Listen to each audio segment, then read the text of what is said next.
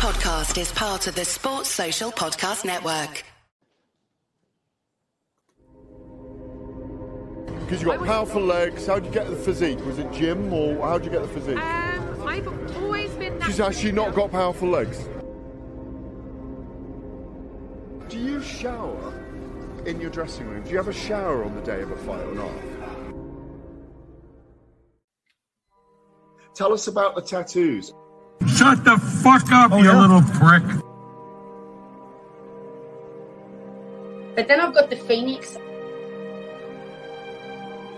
Hey, prick.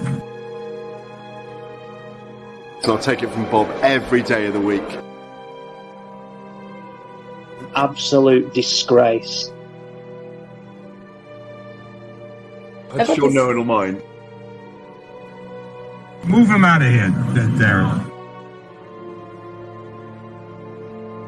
Ricky Hatton didn't go over for his fighter because he risked getting abducted and sold into sexual slavery. I never said that. Both have been rape victims. I'm not watching Frank Buglioni live on Saturday night. Out of your mind. Jesus Christ, get yourself a life. He's actually a priest. Yeah. It's because his brother John Fury eye gouged him. What have I told you all this time? He's going to end up sucked out, fucked out, looking for a handout. Boxing nutters messenger group. I'm gonna be the king. J-Pump. You know what I'm saying?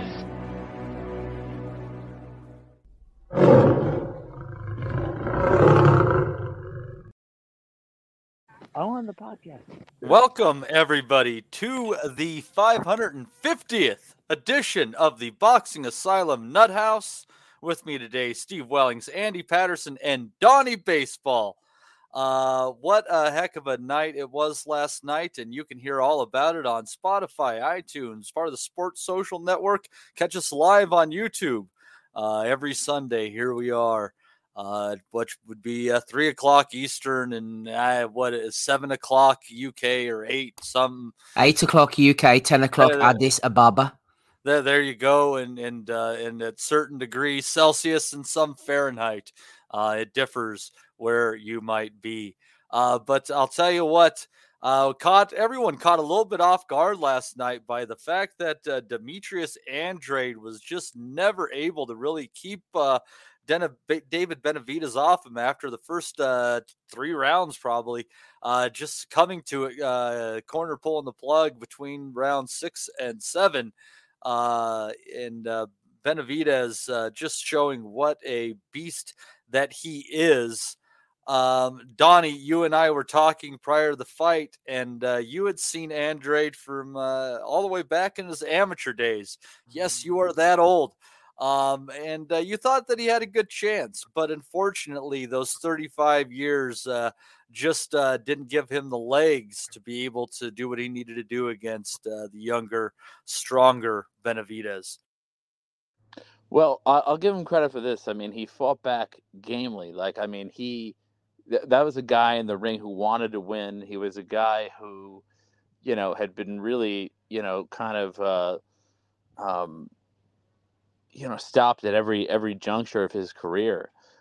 He made a lot of terrible management, business decisions. As Floyd would say, he didn't make smart investments. Let's put it that way. He signed with Jay-Z. Neither did Eddie Hearn. His whole career has been an exercise in how do you not manage a fighter? And if you were writing a textbook, you would write the textbook for Demetrius Andrade. A wonderful Olympic prospect. Great fighter, but just it just never seemed to come together for him. And he fought like a man who wanted to finally see things come together for him. He really wanted it, but Benavidez is just younger. He was stronger, and most of all, he was bigger, and he just bullied him around the ring. I don't know about the punch stats. I didn't actually look him up. but I would bet you that the punch stats were like pretty close to equal, but it was just Benavidez' shots were just so much more damaging, and they just hurt him so much. And it was telling just by his reactions, by the way that he walked back to the corner after, he got hurt and everything. It was clear like who the superior man in the ring was. And so, all credit to Benavidez. I mean, I don't think he's a particularly skilled fighter, but at that weight, he's so dominant because he's still young. He can still make that weight. And when you put him in there against a fighter who's 35 years old, the results, speak for themselves. But how old is Canelo, Donnie? Well, he's about 35 as well, but I feel like, he has a little less miles on the clock. Let's put it that way. Look, do I want to see the Benavidez Canelo fight? Absolutely. But I think Canelo wins that fight every day of the week. You might be right. As to your position that you thought that the punch stats were pretty even, you're incorrect. It started out pretty interesting. Through the first 3 rounds, Andrade had landed 24 out of 75 punches, compared to Benavidez only landing, looks like 11 out of like 83, I believe that would be. And then after that, Benavidez just lit him up. 17 punches in round 4, 38 of 71 in round 5, 36 of 71 in round 6.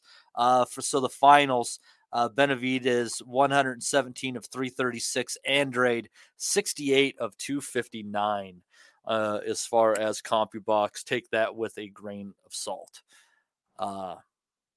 Steve, you on the Benavidez hype train with this one? You think he can take out Canelo, or do you think that Andrade, smaller, coming up in weight, older, just the perfect opponent at the perfect time for somebody like David Benavidez? Yeah, I don't think you can watch a fight like this and say, oh yeah, he's definitely going to batter Canelo, but because obviously styles make fights, Canelo's a different animal to Andrade. He's proven it time and time again, whereas this was Andrade's step-up fight after all these years. But each time we watch him, he's improving. He shows a little bit each time. He's got the freshness of youth as well. I look at it and I think, you know what, he's going to give Canelo a hard time, especially with body shots as well. And if he gets to round 7 and 8 without taking too much punishment and too many body shots in return, there's a good chance that he's going to give Canelo a lot of problems, because Canelo likes to fight at his own pace now. We've seen that for a while. Bivol threw him out of that comfort zone. He made him work consistently, and he didn't like it. Golovkin did to a certain extent in the first fight, but we all know what happened there. And I think Benavidez will do that as well. As for last night, I think it was actually a very enjoyable contest. Good card all round. Really good showtime, going out with a bang on their pay-per-views at least. We've got Morel coming up. He's another animal as well. Another beast who I'd like to see in against the top guys if he gets past this Agbeko. Andrade, as Donnie said, he was daring to be great, but actually trying to go out on his shield and win the fight. But Benavidez was just so explosive. It's his explosivity, which I think is an underrated facet. People talk about his size and his robotic nature and ability to walk people down, which he did against Plant, and he was a little bit one-dimensional at times. But he has that explosivity in his hand and his footwork, which allows him to just close the range so quickly, and it's hard to prepare for because you're out of range, and all of a sudden this big, massive beast is suddenly on top of you, hitting you with shots. And that led to a really entertaining scrap.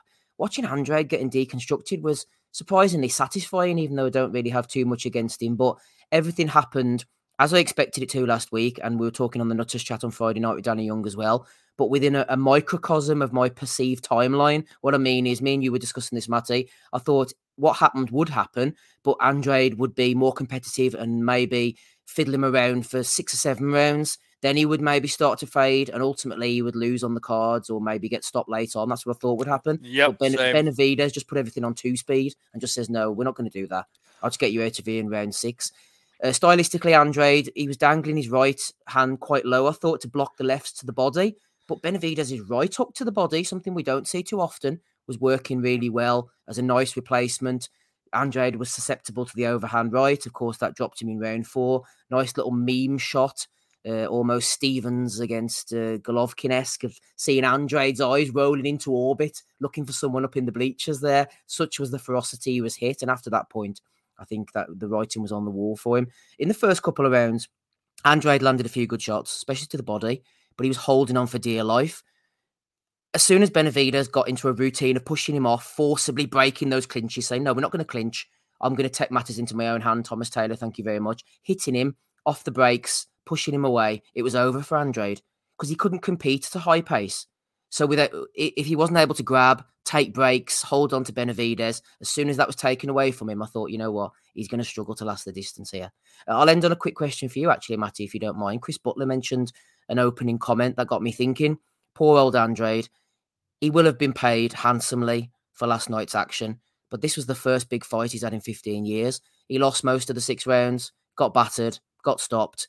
Nice pay packet, but regarding achievements and accomplishments, not just payments, has this been a bit of a waste of a career? The Billy Joe Saunders fight, I think, in 2018, the fact that dissolved was a bit of a watershed moment for Andrade. He'd have either got a big win against Saunders and moved on up to fight the other guys, or he'd have lost his O at that point. And I think that was a real moment there that changed the trajectory of his career. Do you think it's been a bit of a waste?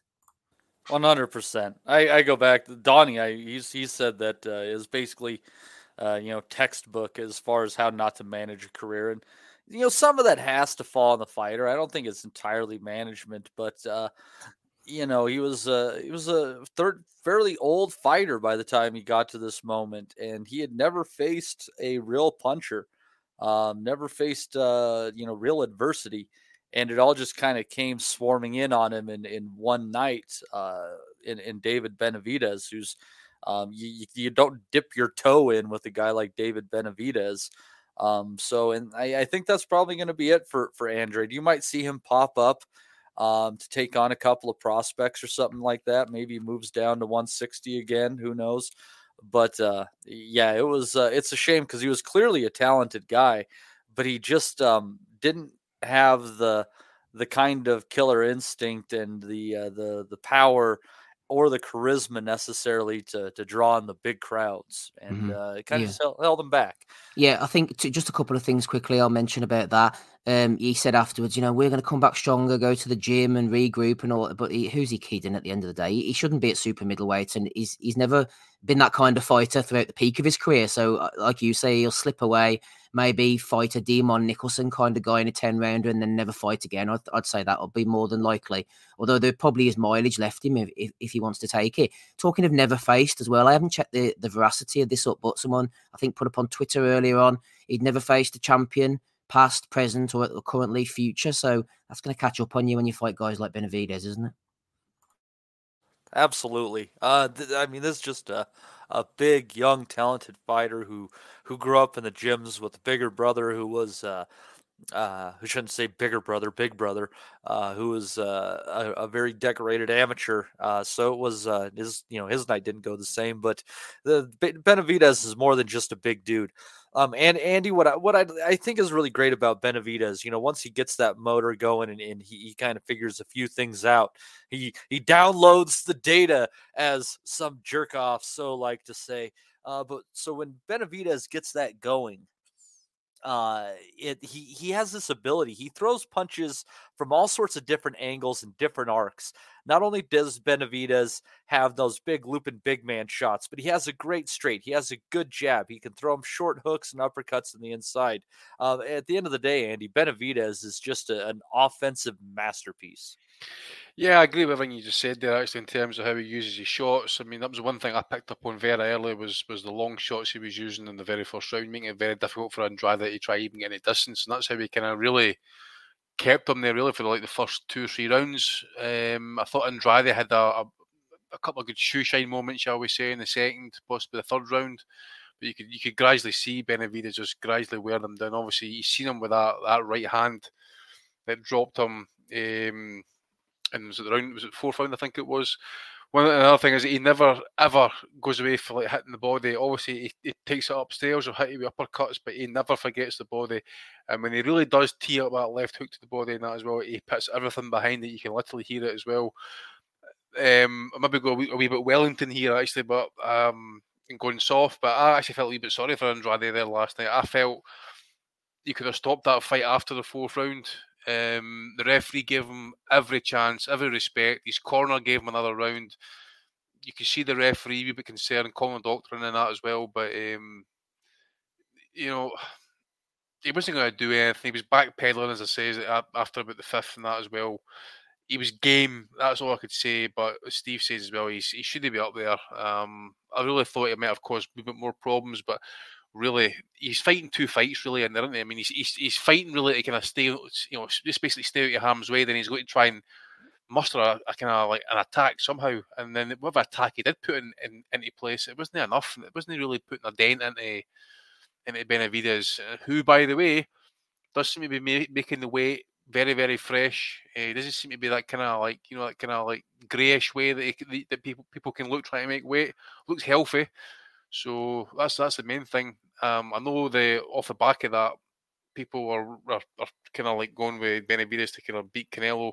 Totally different fight, I think, but again, we just need to wait and see how it goes at this point. Benavidez can only do what he can do. Fight was in front of him, win well, and then hopefully he gets the call. So hopefully we get to see it soon. This time next year, yeah, we'll go with that. But I think in the end, the right call was made. Benavidez, as I say, was beating him down, and Andrade was given every chance by his corner, by the referee, by the doctor. It wasn't enough, and it was only going ahead one way. It was really, if I had went another 1 or 2 rounds, you could start saying, "Look, listen, this is getting a bit ridiculous now. We need to start calling." It's getting borderline. But it was, I think, the right amount of punishment was taken after that point, and then the right call was made to call it, because it was only going ahead one way, and it was a bad beating.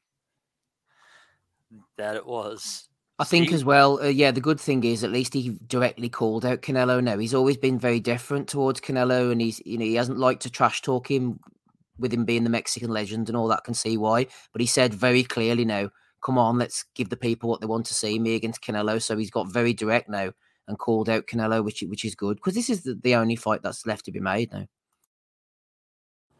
Yeah, there's only a couple of fights that I'd like to see. One Benavidez, the other being Crawford.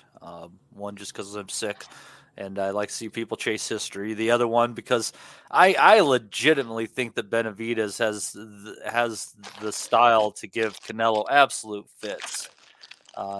Activity, lots of different punches coming from all sorts of directions, and I don't know that he'll let Canelo fight at his own pace.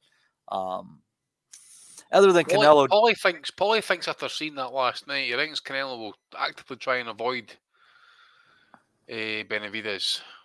Possibly. I mean, I wouldn't doubt it. I mean, because it's a weird thing. Like, Canelo, how much more money will he make fighting Benavidez than fighting, I don't know, anybody else? To be fair, Canelo's never really ducked anybody.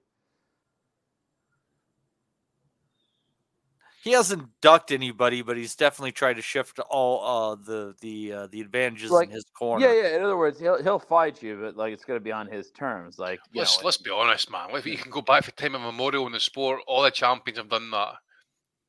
Every champion. I mean, they've all tried to kind of work it for themselves. You go back to the days. You go way back to the days, right? Well, yeah. What's the point of being the A side if you don't use it, right? Yeah, like when Leonard fought Duran in the rematch and fought him in that like 25-foot ring or whatever.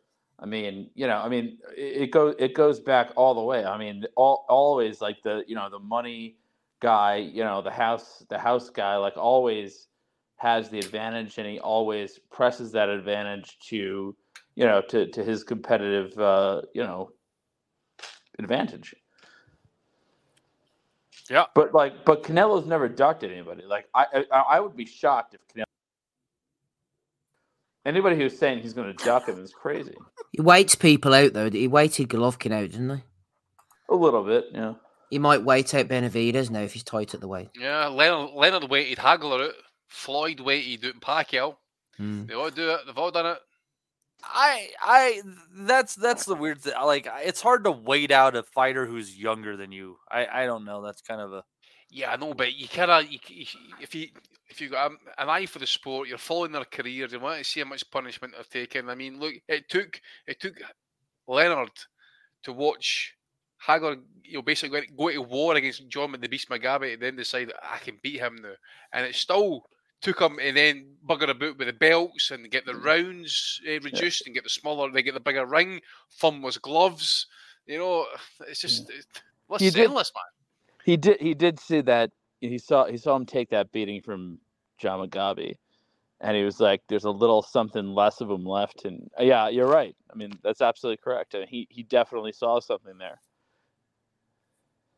Yeah, I mean that happens all the time throughout boxing, but it's usually not something where people are watching someone through the lens of a few years. So I don't know. I'm just gonna say I think that, and this is probably not gonna go over well, but I think that David Benavidez is basically just Antonio Margarito, like a few sizes larger. Maybe Canelo Alvarez is gonna outbox him. No, I don't think so because of the point I made, Donnie, at the beginning. I think he's different because he has the explosive. No, I don't think so. He has that explosive hand speed to close the range. He's a lot faster and more explosive, I think, and direct than Margarito. All right, well, maybe that was a crude comparison, but I mean, Margarito kind of was what his thing was. He had a good motor, a good chin, and he kind of had long legs compared to his torso, so he was able to cut off the ring pretty well. Yeah, but I mean, he's not going to be able to muscle around, Canelo Alvarez the way he did with Demetrius Andrade. Like Demetrius Andrade looked visibly smaller in that ring. Like he looked he looked definitely the smaller man. And like he's not going to be able to push Canelo Alvarez around like that. He doesn't have to necessarily get him against the ropes and be physical with him. Benavidez is like 6 inches taller than Canelo. I don't know, man, but anybody who's picking Benavidez in that fight, I think has got another thing coming. I just think that's crazy. I thought the same about people who picked Andrade last night. Well, some people were drinking. Well, shout out to a few of them, actually, Matty. I don't like hitting people when they're down, but we've got Barry Murray here, who was on our preview show comments. I should be on the Value of the Week segment, right? You could be. £350 on Andrade to beat Benavidez. Remember him? 4-1 odds, Matty. Couldn't resist those odds, he said. Andrade to use those slick southpaw skills to dance to a decision win. And there's Matthew Boone at the top. Matty, see him on the screen. Hashtag it's me again. I'll be back for an energy check on the 26th, which is today. Lol. We've all seen Benavidez before, numerous of them. I ain't never seen a boo-boo before. I got Andrade knocking him down and outboxing Benavidez, like I say. There's the receipt delivered. I heard something very similar on Saturday. Right, I did you one better. And I freely give my consent for that to be. And I've got text messages to prove it.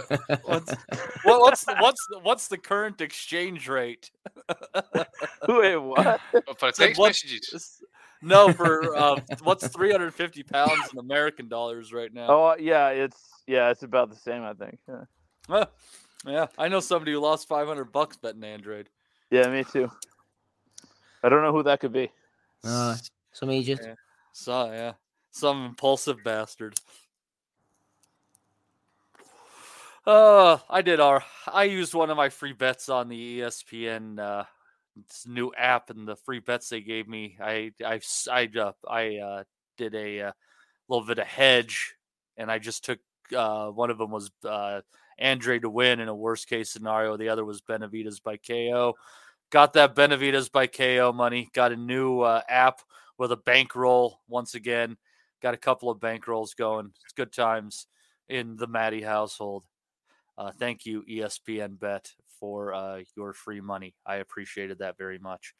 Matty, can I just mention something before it slips my mind, because I'm old and I forget things, but this isn't the most important point of the night, but I know Showtime are closing up anyway, so it doesn't really matter long term, but the whole Steve Farhood thing, man, they're going to have to knock that on the head, him sitting at home and all, and in a high-profile fight like that, they're buzzing in Las Vegas, the crowd's going wild, and in between rounds, they cut to Farhood sitting on his couch for whatever reason. I'm not casting aspersions as to why he doesn't go to the fights, and he's just completely lacking any energy. The internet's all over the place. He's cutting in and out. I just think they're just Showtime are for the dogs anyway. But that shit's not working, man. They're gonna have to ditch off the likes of Farhood. Wait, I didn't see this. What are you talking about, Steve?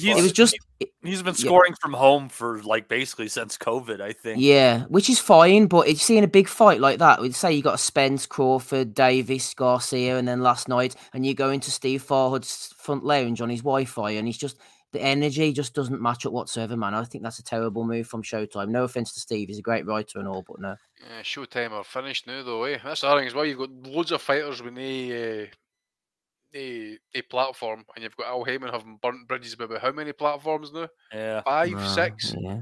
Where was he going to go now? Amazon Prime burnt them to the ground? Wouldn't it be hilarious if somehow Al Heyman brings down Netflix? Oh, but amazing. Bring down themselves. Send him over to Disney. Or no, that content isn't wholesome enough for Disney. That wouldn't work. But yeah. Anyhow, that was a good fight. Man, Donnie's that's so weird. He's in and out and in and out. Is he back in? Nope, maybe he's gone now. Anyhow, so anyhow, other than Canelo, Steve, who might you want to see Benavidez fight before we move on?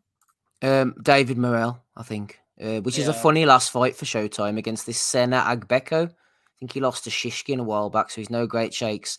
Morrell, he has his little stronghold in Minneapolis. He loves beating people up. He's got a bit of previous. He's a hard puncher. I think he's going to be very difficult for anybody at the weight to beat. Don't think they'll make it against Benavidez. I think they'll keep them their separate directions and try and get one or two of them big fights elsewhere. But I don't know. If it's not him, I'm not sure what they'll do. Maybe Charlo, after fighting Benavidez, move him up. He looked pretty decent. I'm just thinking what they'll do. I wouldn't want to see that. But, something like that, it's a bit of a PBC move, isn't it, though? Yeah.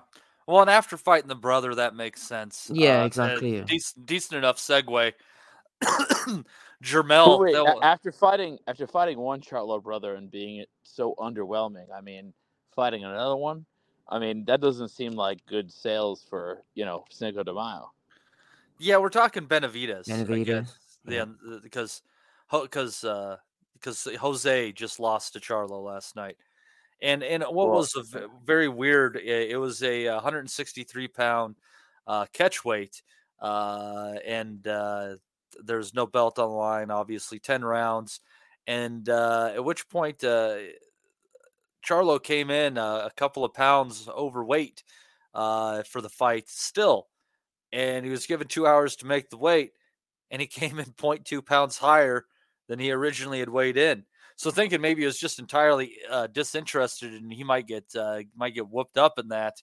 Alas, did not happen. He put on a good performance for being a guy who didn't come anywhere close to the agreement that they had on the contract. Had to pay out quite a bit of money to Benavidez for that, but I don't know, Andy. He looked pretty sharp. The combinations were good, but nobody ever said that Benavidez moved his head. The Charlo fight, mate, I never seen it.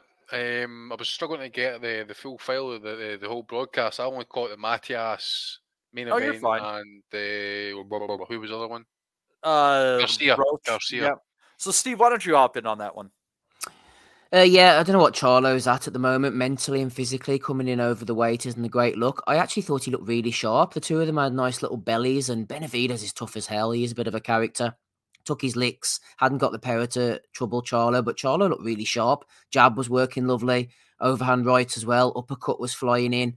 Benavidez was trying his best, but apart from a bit of bravado later on in the fight, there was no love lost between the two.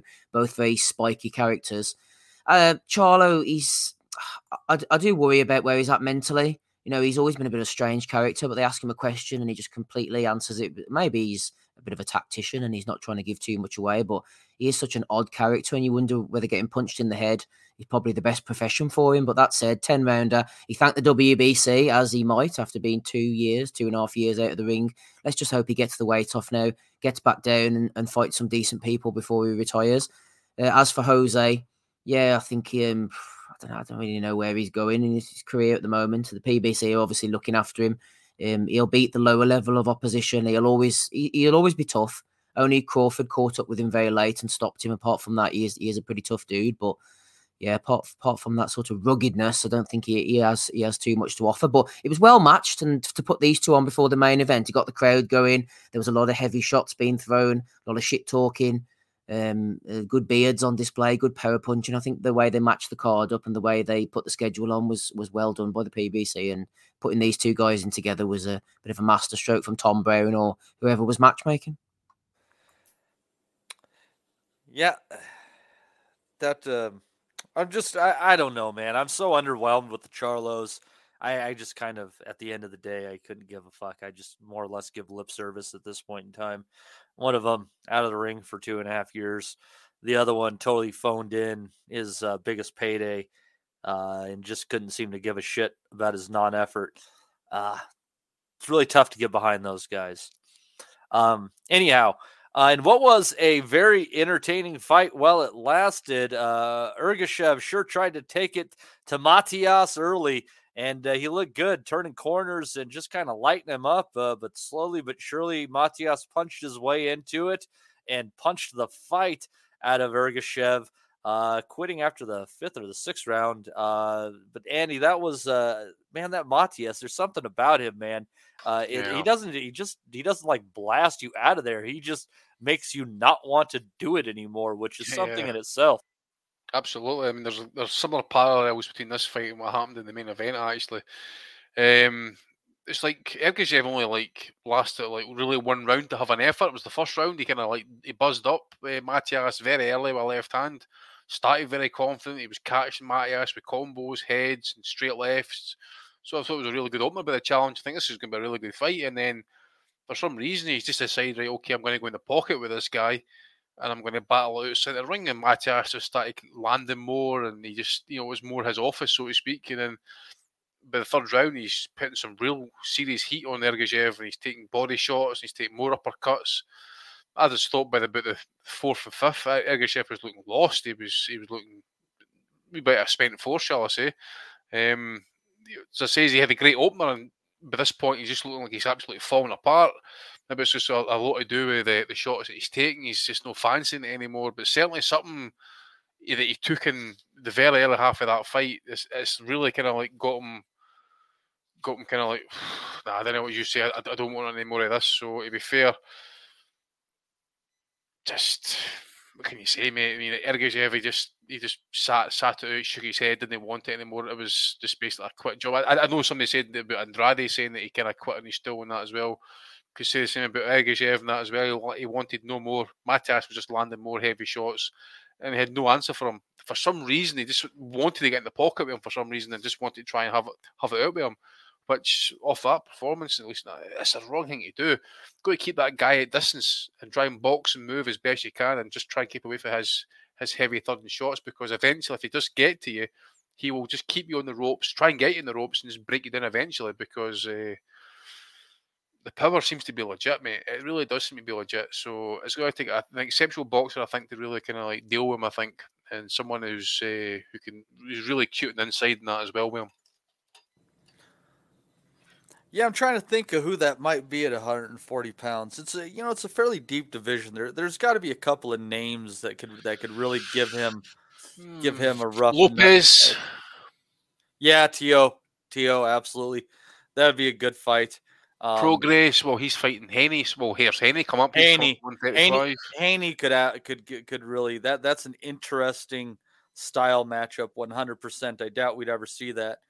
I think it would be funny to see Rolly Romero take him on. Who wouldn't want to see Rolly Romero face Matias? He'd kill Romero, wouldn't he? A live execution on pay-per-view. Destroy him. Gary Antoine Russell, that'd be a fun fight. Two of them straight at each other, heavy punches. Yeah, and Gary can swing quite a bit. You're right. Yeah, they're looking for a title. I think he's fairly highly ranked. I have about 8 tabs opened up for our previews, so I'm not gonna go looking at the rankings in here. But he's 17-0, 17 KOs, isn't he? Matias is 20-1, 20 KOs. Stick him in and let him flip and swing it out. It's great to say as well, because Matias is 31 now. I mean, he's all the fight he's ever going to be at this point. So let's get the big fights made at 140. So if it's, as you say, if it's Romero, if it's Prograis Haney winner, Lopez, I don't know if he's vacated the WBO belt, he's still floating about. What's his deal with Top Rank? Is he a free agent now? I'm not sure about that. It's all very confusing. It's all very confusing. And of course, as well, we don't know what's happening with the PBC fighters in terms of networks, that type of thing. So will they get to cross over? Big Al's got to do something about with them. I don't know. It'll be interesting to see what may come of it. 140 pounds is hot. 135 is. And I kind of look at him a little bit interchangeably as it may be. But Steve, this was a really fantastic war, kind of while it lasted. But much like Jeremias Ponce, he figured he'd stand in there, and it just didn't work. But it was definitely a good bang for your buck while it lasted. Well, it was a lot like the Ponce fight, actually, wasn't it? That's a good comparison. The same again. Ponce came and put it on him for that first round, threw a lot of shots, tried to get him out of there. Ergashev did exactly the same. I think he didn't wobble him, but he sort of caught him off balance with a bit of a left hand to the body in the first round. And he thought, oh, this is going to be interesting. But Matias, man, he's must-see TV for me. I think he's one of my he's probably my favourite fighter at the moment. I just love him. I think he's class, man. He's proper bloodthirsty. He just beats the shit out of people relentlessly. He loves a fight. He has that loss on his record, but we all know there was extenuating circumstances for that. He's bounced back from someone dying in the ring, which is no small feat, man. That destroys people mentally. And he's come back, and this is the fifth person, me and Dominic Henry were talking about this off air, fifth person in a row who's retired on their stool now. He just makes people quit and say, fuck this, man. I don't want any more against this guy. He's just too much for me, including a win over Ananyan, who beat him before. Ponce was the same. His dad pulled him out, said, right, that's enough. Ergashev, absolutely the same. Sugar Hill in his corner, beast, could punch. The body shots just killed him. When they were going to the head against each other, Ergashev was able to duck as best as he could, but Matias just stood there and just started hitting him to the body so hard. Ergashev just couldn't put up with it, man. He was knackered. And as Andy mentioned, he was just standing there and taking shots. I just don't think he could escape. Just didn't know what to do. He stood on the ropes and says, I'm going to bang it out with him and try and knock him out before he knocks me out. And Matias is like, okay, that's fine. I'll do that. Ergashev's styles worked for him for so long against lesser opponents. He just couldn't or wouldn't able to do anything else. But yeah, man, I love Matias. I think he's brilliant. I was saying on Friday night, actually, I hope they put him in against a big unification fight before he burns out. Because one day he's going to melt, isn't he, fighting like this? Someone's going to catch him or take his shots, and he's not going to be able to get through. So while he's hot, let's get him in the unifications, banging him out in his prime against fellow champions. He's just a bloodthirsty guy, man. I think he's brilliant. No mas Matias. No mas Matias. We were trying to caught with something, Andy. That's class. Well done. Fucking A. Fucking A. Yeah, it was that was not the upset to be, but below that, there was an upset to be coming in about 2-1. Lamont Roach taking out Hector Garcia with a very, very close split decision. Which I thought he had more rounds in the bank than that. It was a questionable knockdown call by Tony Weeks in the final round, in what on closer inspection really did seem to be a shot behind the head. But I'll tell you what, Steve, it's just one of those things where luckily Weeks' incompetence was able to save Roach from the incompetence of the judges, handing him a 130-pound strap in the process in a fight where I really thought he earned it, especially down the stretch. Yeah, that's a really nice way of looking at it, actually. I hadn't thought about that. I always shudder when I see Tony Weeks in the ring. He's my least favourite referee, man. I can't stand him. But in this one, he didn't have a chance to bugger things up, so fair enough. But as for the judges, I agree with you. I heard a few people saying, oh, Garcia deserved to get the win. I didn't see that at all. I thought Roach is one of these guys who's always had the talent, good amateur. He's had it within him, and you see him losing to Jamel Herring, and I automatically think that kind of puts him at a certain level. But I remember the fight against Herring, well, to a certain degree, and he buzzed him late on and just didn't put... He's one of these guys who didn't let his shots go, didn't put his punches together. And there was times in the middle of the rounds here where I thought it was going to be the same, but Garcia was so passive. I wonder whether he's one of these guys who was on a really good run, and then he got battered by Davis, hurt so hard, said he couldn't see, worrying signs. Now he's lost to Roach. Is that him now on a downward spiral? Is he going to start losing fights now? And with sort of the way the unbeaten record goes and the mystique as such disappears. And he struggled against Gutierrez again, said this on Friday night late on in the fight. So with him and Roach going late, I thought maybe Roach can get the win, but the scores were ridiculous. 116-111. That was a Robert Hoyle score in favour of Roach. I thought that was fair enough. As for 114-113 to Roach, all based on that fake knockdown, really. Cuffing left behind the head, sort of pushed him to the canvas. Weeks called it 114-113 in Garcia's favour to DeLuca. As the commentary team said, if that knockdown hadn't been scored, which wasn't a knockdown really, then it would have been a majority draw or something, and Roach would have been robbed, man. I thought it was bullshit. He outboxed him for the majority of the contest, outlanded him. Garcia was very passive, standing back on his shots. A lot like Gervonta Davis, actually. Before we saw Garcia motoring forward, throwing a lot of shots, but he was a lot more passive and just throwing one shot at a time. And I don't know whether he's the Bob Santos. He seemed to think he was doing all right. Last round, I thought, right, they're going to give him a firecracker up the ass here and say, you need to go out and throw a few shots. He was like, touch the body and be conservative or be safe, something like that. And I was like, bloody hell, man. I don't think that's the fight I'm seeing, but Bob Santos saw that, Matty, and the judges were seeing the same fight as he was, and he very much nearly got away with the decision. So, yeah, fair play to Roach. Deserved it. He did, and it'll be interesting to see where they take him next. I think my boy Otar Arenosyan is ranked closely behind him. Get him in. Yeah, I want to see him get his chance. I think Roach is a good opponent for him. Andy, did you catch this one? I thought, yeah, for me, a lot of people said it was boring, and I don't necessarily think that this was a boring fight. I think compared to some of the fights we've seen recently that were definitely boring, like the Shakur Stevenson fight, I thought that there was enough going on. There was the shots that they did find were clever enough to show that it was a pretty tactical affair, fought on a fairly high level at the end of the day. I kind of get where you're coming from, but I did think there was not enough activity in the fight for me, and I personally don't think there was enough activity coming from the champion. He spent a lot of it on the back foot, a lot of manoeuvring. Really, when Roach was kind of like happy to kind of like spear his jab out and let a few combinations go, that type of thing, and that as well. But I'd seen a comment as well. I just wanted to, I'm sure I'm right in saying this, but that knockdown, practically with what if it wasn't for a knockdown, that would have been a majority draw, I think, or split draw, draw. So I'm sure it is. So I don't know. Maybe it's the type of thing it should have went to, like, so, you know, like you got the kind of like the replays at ringside and that type of thing. For anything contentious, it could have looked at it that glad way. it didn't, because I thought Roach earned the fight, and the judge almost fucked him. I was like, I get that as well, because that's what I'm kind of saying. I mean, look, in the day, Garcia wasn't really active enough. Sometimes you got to really take it to the champion. I think, at least in my opinion, I thought Roach was doing that. He was pressing the fight, at least trying to make it a fight. I personally think he won the fight. I got like a 160, 111 type scorecard, possibly. Definitely won the fight for me. I was disappointed in Garcia, in my personal opinion. I thought I was expecting far more for him, actually. And what he delivered, I don't know if it was injuries or if it was an issue with the weight. I don't know what it was, but he just was not what I expected him to be. And it says his lack of activity suggests to me, at least, that he either had issues with the hand speed, what Roach could sometimes put together, or he wanted to try and pace himself, or he expected a kind of longer, tougher fight and that, but was not impressed with him. And then obviously he got rocked pretty heavily in the 11th.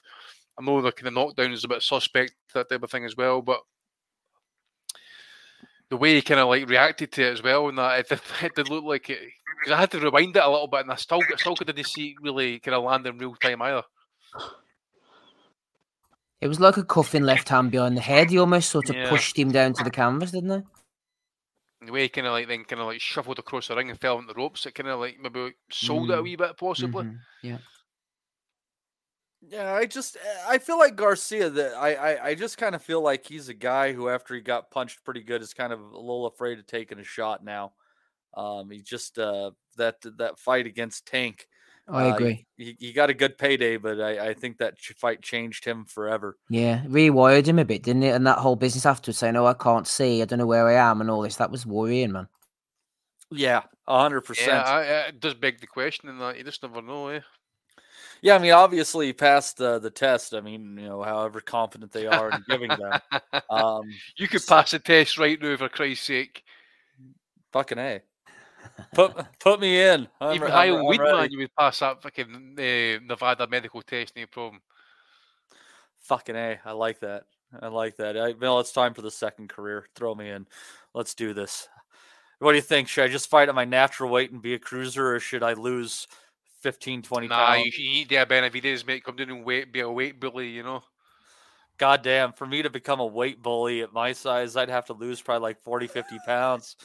I'd like to see you fight Beterbiev, Matty. That's what I want to see Benavidez in the fight, by the way, without any of this other crap going on in the background. Not any promoters and platforms and TV networks. I want to see Benavidez against fucking Beterbiev. Yeah, that's a good one, dude. I would love that. Sign me right up for that one, by the way. I would love that fight, 100%. Right there with you. You never know. I wouldn't entirely put that one out. I think Beterbiev is near the end of the road with his top rank contract, and he might be curious about what other options might be there. Be they Bivol, or Benavidez, the three Bs rocking around here. Benavidez definitely is the bigger draw for him there. Like, go to be. I mean, he's got a Mexican following. He has. You know, I heard the fans there last night. He has got a bit of a following, Benavidez. He with his style and what he's doing in the ring, he's what the Mexican fans wanted Chavez Jr. to be. You know, as a big guy, guy. Yeah, that's a fair point, I think. And unfortunately, he could not do that for them. All he could give them was one round of hope. Anyhow. I'll never forget that picture of Chavez Jr. lying in the hospital bed after Martinez had I don't know, was it Martinez? Or was it Golovkin? No, Canelo, sorry. So the Canelo fight. And he's lying there in the hospital bed. You've got Da Chavez looking at the top of him, looking at him with disgust. Remember that? Ready to put him up for adoption. Somebody's got a bubble kind of thought there. He said that. I wish Canelo was my son. Poor son of a bitch. But let's see here. Andy, I don't know that you caught anything else on the pay-per-view portion of the telecast. No. Steve, you were able to catch Lipinets and Rivera, as well as Vito Milnicki working his way up from his defeat. God, that's probably been 10 fights ago now. How'd you like the action? Yeah, I did actually. It was good. They had that Luke Thomas, and Brian Campbell was in doing the Jim Gray job. I'm not sure what happened to Jim Gray, but Brian Campbell was in with Breadman Edwards, and it was like you could tell Showtime was sort of closing down. I said it in the Nuthouse chat last night. It's almost as if they put these two in the spare room and taken away all the equipment. And afterwards, these two fellas they did a good job, actually, to be honest with you. But the only fight I couldn't catch, which was of interest to me, was the Pablo Vicente Mohamed Yakubov fight. It was of pretty decent significance because the winners mandatory for O'Shaki Foster. Yakubov won the fight on a 10-round decision. Didn't see it, like I said, but he's going to fight Foster in a rematch. He's already lost to Foster, so that's that one. As for Milnicki, you're right. He's only 21. We have to remember that. You know, he lost to James Martin. They brought him back. He's 16-1 now, 11 knockouts. Really good puncher. This was a good win against Flores. He was no world beater, but he's shown reasonable form at a decent level in the past. And Milnicki was going through the motions for a minute and a half, and then caught him with shots, dropped him 3 times. Referee said, right, that's it, get rid of Flores. Milnicki rolls on. Him and Joey Spencer, kind of two guys on the way up, both suffered a loss. Watching them bounce back is interesting. And the other fight, Lipinets against Rivera. I picked Lipinets on points on the prediction league. Just thought he'd have too much for Rivera. He kept coming forward, throwing a lot of shots, but he looked slow, man. He took too many. Once Rivera got into his groove after about the 5th round, he got the jab going. He was moving. He was ducking Lipinets' shots, landing some nice counters. He looked really good. 97-93, fair enough for me. Rivera rolls on. Lipinets, they'll keep on throwing him back out against fighters of lesser ability. He's a grinder, but he's took a lot of shots now. He's, as you said, Matty, he's fought. It's quite a condensed career. He was fighting like Garcia in his 12th or 13th fight, and here he is now sort of being shelved up in a crossroads fight against Rivera. But Rivera's good. He can punch. He's not going to beat the Frank Martins of this world, but at a certain level, he'll be in exciting fights, and kind of glad he won, really, even though he did scud me on the prediction league. Yeah, I'll tell you what I would worry me about Rivera is he did get hurt in the later rounds there, and I don't think he has the tank or the legs to get through 12. Yeah, he's been dropped in the past, hasn't he, as well? Albeit by legitimate punchers as well, like John Fernandez. So and Martin. Yep, good point. Yeah. So yeah, that was a pretty damn good last pay-per-view by Showtime. Gonna miss him. Not gonna miss paying $75. But at least this provided good action for the money.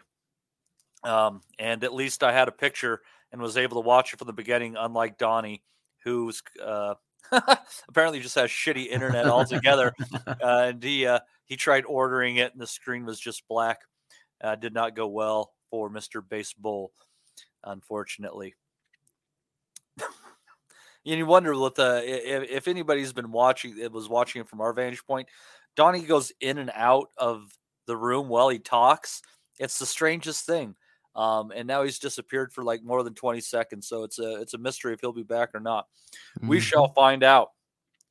What was not a mystery was how much fun the fans were having in Ireland last night as Katie Taylor was able to get revenge with a majority decision victory over Chantel Cameron. In a fight that, I thought that there might have been a little bit of bias from the direction of the commentary crew. I thought that the draw card was a little bit closer to what happened. 96-94 Taylor, I could see. I kind of thought that it could go either direction, to be honest with you. But it was a really good fight where, it's just late down the stretch, Taylor's probably doing a little bit too much holding and kind of took a little bit of the shine off of the entertainment value. But Andy, I thought, honestly, it was a fight that could have gone either way, but Katie probably deserved to just barely nick it. Didn't agree with the 98-92, but I thought she probably did just enough to win the fight if you consider hometown advantage. Yeah, she started kind of aggressively, but I did think the jab that knocked her down should have been called as a knockdown. That's one thing. I think the scorecard, you're right, 98-92 was a bit wide. End of the day, look, it was a kind of. It was a bit of a kind of aggressive opener, but I did think as well, as I thought Cameron was kind of like standoffish a little bit in that as well. But you could tell in that as well with the pressure on Katie Taylor. A lot of people obviously wrote her off. I thought she would have got beat as well. Really thought Cameron would have really kind of like stepped it up for like the last fight. Hasn't really done that. I wouldn't go overboard by saying it was absolutely thrilling and all that type of stuff. It was just a bit of a brawl really. There was not much in terms of like quality. I don't think in that as well. To be fair, as you mentioned the holding that as well. And obviously you got Cameron with that bad cut. I think it was caused by headbutt. I think she was caught with that swelling pretty early doors. I think with a potential head clash, and then it's just gradually got worse over the course of the fight. But at the end of the day, look, fair play to Taylor. As I said, a lot of people kind of wrote her off. She's come back well. I would probably need to say we want to see a trilogy at least. I would love the trilogy to go 12-3s. I don't like the 10-2s. I keep saying it, especially at this level. I think these women should be giving us 10-3s and that. Sorry, 12-3s. Sorry. I just think it would be a wee bit more entertaining. I just think it looks like I keep saying it again. The 10-2s, it's just too frantic. It's just too short, and I just think we could get a wee bit kind of more a clearer winner possibly over 12 rounds, especially over 3 minutes and that as well. So I'll leave it at that. But definitely the knockdown should have been scored for Cameron. Sorry. And that would definitely have swung out one of the scorecards. Definitely, I think. I'm trying to remember what were the scorecards again. Sorry, I know that the one big was a draw, I think, wasn't it? Yeah, one eye. And then I'm thinking 96-94 and 97-94. So 96-94 was about right. We could have ended up a draw in that fight, and if that knockdown had been scored, That's right. That's right. I think it would be a majority draw. So I think we've got to have a third fight, honestly. And I think if she wins that, Taylor, I think she can then call it quits after that. Great career. And she'll walk off in the sunset, so to speak. So, Cameron's done her bit as well, but I expect a bit more for her. I believe she's a fighter who really thrives on confidence. That it's going to be sound weird to say this as a unified champion, but there's maybe a wee bit lack of self belief there. Sometimes you got to kind of like gear up to get her going. Sometimes maybe it was just a lack of that. Maybe it was just her being champion. Maybe just I'm not going to say a lack of effort or hunger or whatever it is, but maybe it's better to be the challenger than it is sometimes to be the champion. It's harder to be champion for some people. I'll leave it at that. Amen.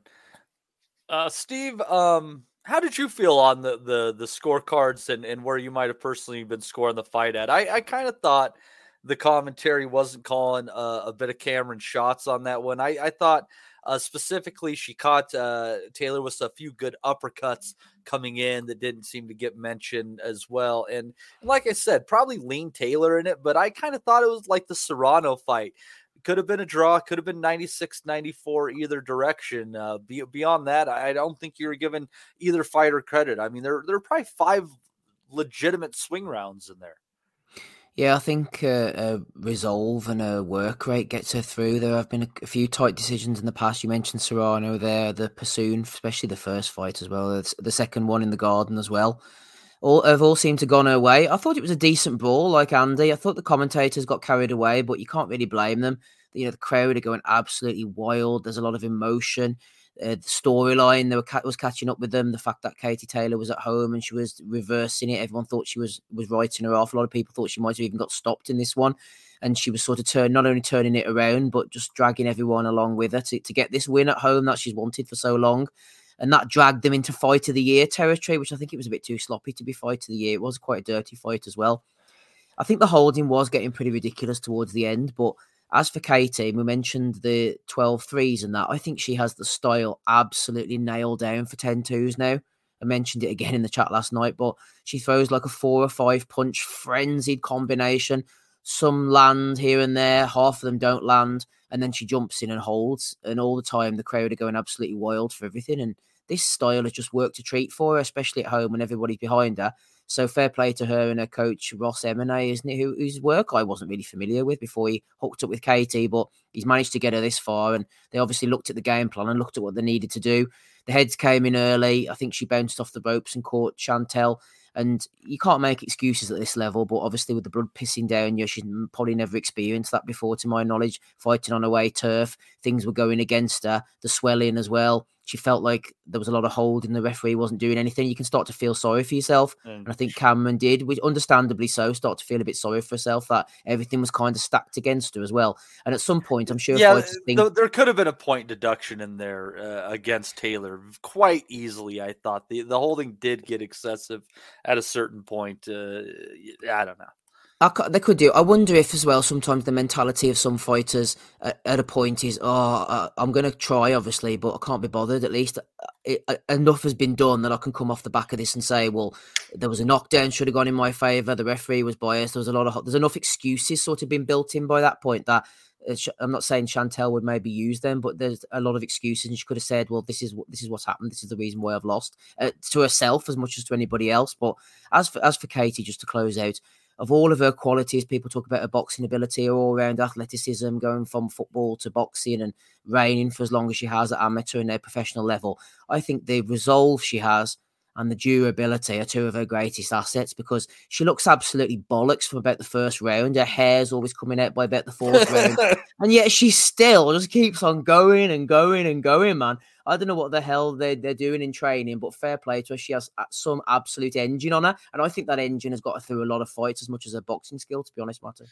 Yeah, brave man to take her on the sack with the stamina she's got, by the way. I think really the thing about her, though, is I think that engine only serves her about 15 minutes of the fight. And that's why I wouldn't look to see her in 12 threes. That's what I was saying, exactly, yeah.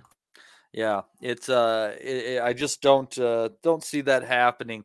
But I still think, if they can't come to agreement on that, give them 12-2s. There's got to be a little bit more to this. But anyhow, I look forward to potentially seeing a trilogy come out of this. I think that there's definitely a possibility of that. Not a whole lot of other big money making options outside of that fight. So. But we'll see what comes down the pike there. Hopefully, Katie has a Merry Christmas, and so does Chantel. I thought that they both gave it a good go there. And, good fight. Don't think it was the women's fight of the year, though. I think that's still going to go to Clavel and Jessica Neri Plata at this point in time. That was a good fucking fight. So, I saw that fight as well, Matty. I'm a hardcore now on the Chicks with Dig scene. That was a Canada one, wasn't it? Yes, sir. Yeah, in February. Yeah. Right there with you. Yep.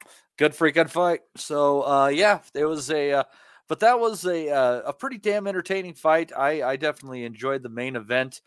There was a split decision win for Gary Coley over Reese Mold underneath that one. Andy, did you catch it? That was the only fight I seen on the zone card, and it was a Taylor Cameron fight. Steve, fair decision? You know what? I don't know. So I can't really comment because I was at this time, I can't remember what I was doing. I think maybe the youngsters wouldn't go to bed or something, but I wasn't watching it completely, but I was keeping up to date with people texting back and forward. A lot of love for Reese Mold and for what he was doing. So I can understand why a lot of people were pissed off at that. But Cully, I don't know, man. I think it's going to be difficult for him, isn't it? Unless he's going to end up at light heavyweight. So I think eventually he's absolutely huge, but the chin's up in the air. I thought he tried to change his style as best as he did, and he was functional just to get through the fight, just to get the win. I thought it was quite a weak support fight. Eddie, I don't know, he hasn't got the names or he's not able to put them on, but it was a good fight for both guys at this stage of their career. But Cully, he's just an accident waiting to happen. I know he got past Mold, but this is quite a low level compared to what they're saying about him. It could be that he's got this out of his system. He's got the loss to the Mexican out of his system and he will improve. But I just think the first decent person who puts it on him, bit of a dig, catches him every time he got caught, the legs, as they would for a guy getting down in weight, what he does, they just seem to wobble a little bit. I just don't see a great future for poor old Gary Cully. And I've seen him from when he was fighting as an amateur back in the day, so sort of have admiration for him, but I just don't think there's anything there, man. Really, to be honest with you. But on the flip side, I'll seamlessly transition myself, Matty, if you don't mind, into Paddy Donovan, the polar opposite man. Steve. Yeah. People transition all the time these days. You go on and do it. So we'll maybe get a super chat for Wellington transitioning on a Sunday night. But Paddy Donovan looks the goods, man. His brother Edward's good as well, but I just think he looks brilliant. He looks the part. He fights the part. I've seen him up close and personal fighting a couple of times, and his judgment of distance, watching him at ringside, the way he moves his feet, the way he steps back out of range, I think he's the complete package. I know they all talk a lot of shit and they all say, oh, so-and-so's brilliant. This guy's going all the way. I agree with Andy Lee and Eddie on this one. Danny Ball's no mug. He's a guy who's done things the hard way, lost a lot of weight back in the day, got himself to a certain level, but he just wasn't able to mix with Donovan. And it went on for as long as Donovan wanted it to, I think. And he looks the business, man. He puts his shots together lovely. He's really skilled. I thought the end was just a smidge quick. Okay. I thought that the ball could have definitely got up, and I felt that flurry that Donovan threw in the corner was mostly ineffective, and he very well could have punched himself out. I would have liked to have seen a full count on that, and the fucking corner not throwing the towel. That's what I was just gonna say. The corner threw the towel, and didn't they after the body shot? So I suppose we'll never know. Yeah, I feel like he might have punched himself out there a little bit, Steve, and that was he might have been saved from a mistake that he made there, and hopefully he learned rather than the easy way rather than the hard way in this case. Mm-hmm. As for the rest of the card, if you want me to just quickly slide through, I can do. Yeah, what else was on there? Vizioli started off on the YouTube portion, banged out Lee Anthony Sibley. Lovely left hand, looks good. It's only his debut, we don't know. The heavyweight fight was really sloppy shit, man. Thomas Carty, heard a lot about him. He's a bit of a banter king, a Sean, big sexy Turner type. Done a lot of sparring with Dillian White. There's going to be a lot of pressure on these guys fighting in front of their home crowd. Him against Dan Garber, 8th round stoppage. Garber just ran out of gas. It wasn't great, that one. Jamie Morrissey against Emmett Brennan. Brennan was an Olympian, had a lot of problems with the drink, which is well documented. He'll tell you that himself, and he sort of turned his life around, gone sober. I see a lot of him on LinkedIn, actually. Does a lot in inner city Dublin, working with the youngsters and that. He's an all-round good guy, and he's 2-0 now after stopping Morrissey for the BUI Celtic heavyweight title, so power to him. Zelfa Barrett, didn't watch that fight, watched the first few rounds and gave up. John Cooney, I was saying he fought Liam Gaynor, not to be confused with Gloria Gaynor. Liam Gaynor's a decent Dublin fighter on the domestic scene. John Cooney, I saw him fight in Belfast in October, and he was quite boring and defensive. And then, of course, it became clear now why, because he was preserving himself for this big night, didn't want to get cut, didn't want to get injured, came out, blasted Gaynor. That one could have been allowed to continue, maybe, I don't know, but Cooney got the win, looks good. And Sky Nicholson, Hands of Stone, a.k.a. Alexis Arguello, female version, banging out Lucy Wildheart with a flurry in the 9th round, I think it was. WBC interim featherweight title. My pal David Irving jumping in and saving Wildheart from a beating as the shots flew in there, Matty. Yeah, just kind of bust her nose there. I think the corner might have threw in the towel, didn't they, on that one? Well, possibly, I don't know. But as for Sky, you know better than me, Matty, but I think she looks talented and she looks the part, but she's she can't punch, man, and she doesn't excite me, to be honest with you. Well, as a boxer, she's holding the interim for one of the belts that Amanda Serrano has at featherweight, so I think they might be setting that up. Maybe it's for Amanda Serrano's Puerto Rican homecoming that they're planning for next year. We'll see how that goes. Honestly, I would seriously go to see Amanda Serrano and Sky Nicholson fight in Puerto Rico. Looking for a reason to go to Puerto Rico. There you go. But I would definitely see Serrano winning that one, especially in Puerto Rico. I don't know if they can get it for the 12-3s, especially because I think Sky is the WBC interim, and the WBC were the ones that balked at doing sanctioning the 12-3s in Serrano's last fight. So it'd probably be at 10-2s, unfortunately. But I could see that fight definitely happening. Rob, glad to see you're here. Rob Kelly joined us on the call. I thought that he was out engaging in protest or something right now. Glad to see you're here, Rob. Cough. We have officially wrapped up. Both cards. That's probably me paying attention to the news, Rob. Always have a quip. We've just wrapped up both cards of the major cards. So anything you saw over the weekend, please, Rob, get into it as broadly or as narrowly as you want to. All right. Fair enough. Thanks for that guidance. Obviously saw the Katie Taylor fight, the DAZN card. Thought Donovan looked really good. Good punch selection. He's looked good for a while. I've obviously been following him because Andy's been training him, so I've been looking at like all his earlier fights, but last night was his first kind of step up. And he looks like he's capable. I don't want to jump the gun when it comes to Irish fighters and start predicting what could be, but I think he's definitely capable of being in the mix down the line if he continues like that. It seems to be getting better each out. Brilliant punch to do the job, so enjoyed that. Gary Cully fight absolutely stunk. Didn't enjoy that at all. He was exciting when he was kind of knocking people out, and he was showing his attributes going forward and that, like big guy, southpaw. He looked really good when he was stopping guys, but then when he got clipped, obviously fucking that went out the window, and I think he looked tentative last night. I didn't think he that showed left great. hand is glued to his chin. It's fucking glued. Yeah, like he thought, and he's not. He's too pawy with the jab for a guy his size. Like he's fucking, it's too kind of. He's using the jab like a much shorter fighter. Like he should be stepping on that jab from a guy with his distance. Stop fellas coming in, like using it like a ramrod. Like, but he's just pawing with it. He's kind of leaning on the front foot, feinting on the front foot. He kind of has a style that doesn't suit his body, if that makes sense. And his footwork, I thought, going side to side, he looked like one of those.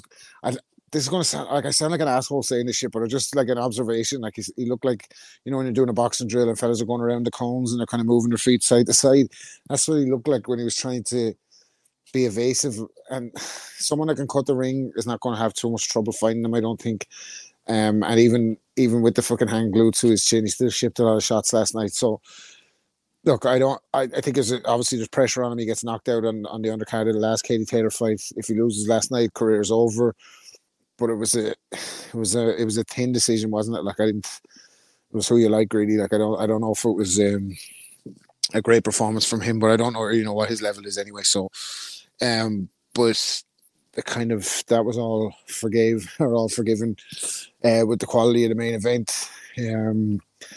Listen, for the sake of Rican, don't ever listen to what the fuck I'm saying on Boxing Asylum and then try and base a prediction on it or a judgment, because I don't know what the fuck I'm talking about. I thought she was going to get beaten worse than she got it in the first fight, but what a performance! I mean, like, she didn't let Cameron back her to the ropes. She was slipping. She was countering the jab. She was arm locking. She was headbutting. She was using all her experience. She was having the last word. And I thought, controversial knockdown call aside, I still think I thought she'd done enough to win the fight. Maybe a lot of people had 6-4, maybe 9-3. If you have it 6-4, then the knockdown makes it a draw, and Cameron holds onto her belts. I'm sure she is bitterly disappointed at losing her world title, but she is going to get the chance to make more money than she's ever made, or any probably woman in her division can make. By having a rematch if they can get it at a bigger venue. I don't think it's going to be at Croke Park, but I do think it'll be at a bigger stadium.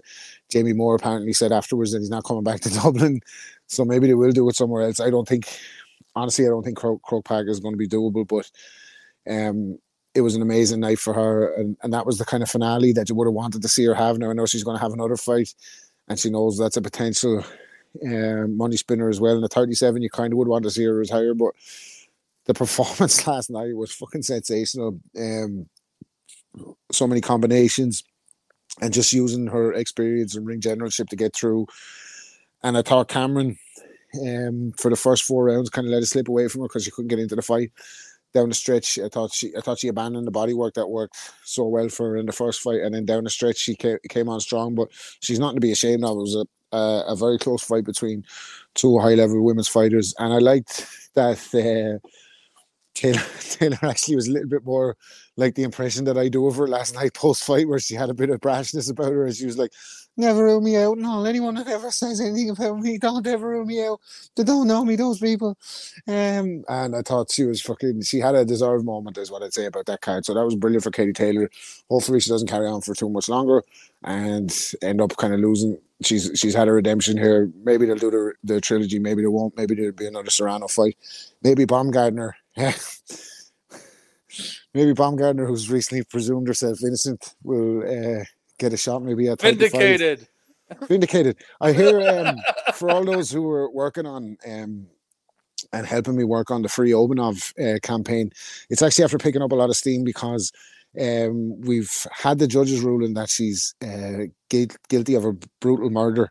And there was a 99.9% match to the DNA of the bat. But we've gone to an independent lab and they've come back and said there's a 0.001 chance that she didn't do it. And if the bat don't fit, you must have quit. You know what I mean? So that campaign's picking up steam. We've declared her innocent, and we're expecting her to be let out of jail any day soon. I don't know. I don't know where the fuck I was going with that one. But anyway, yeah, we get to Baumgartner later, I'm sure. But yeah, the main card then in the States. Again, don't listen to me. I was saying I thought Andrade would give Benavidez a more difficult night.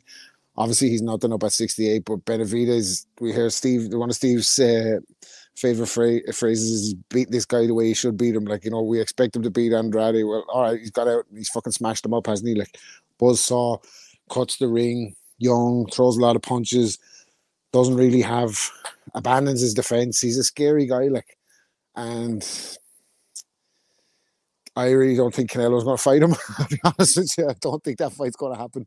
I think we get something different from both of them. But I think Benavidez could probably reign long at 68 and maybe go up to 75 along the way. In terms of Charlo versus Benavidez, other Charlo and other Benavidez, I didn't even watch that shit, man. I was like, he came in, 3 pounds over the weight or something.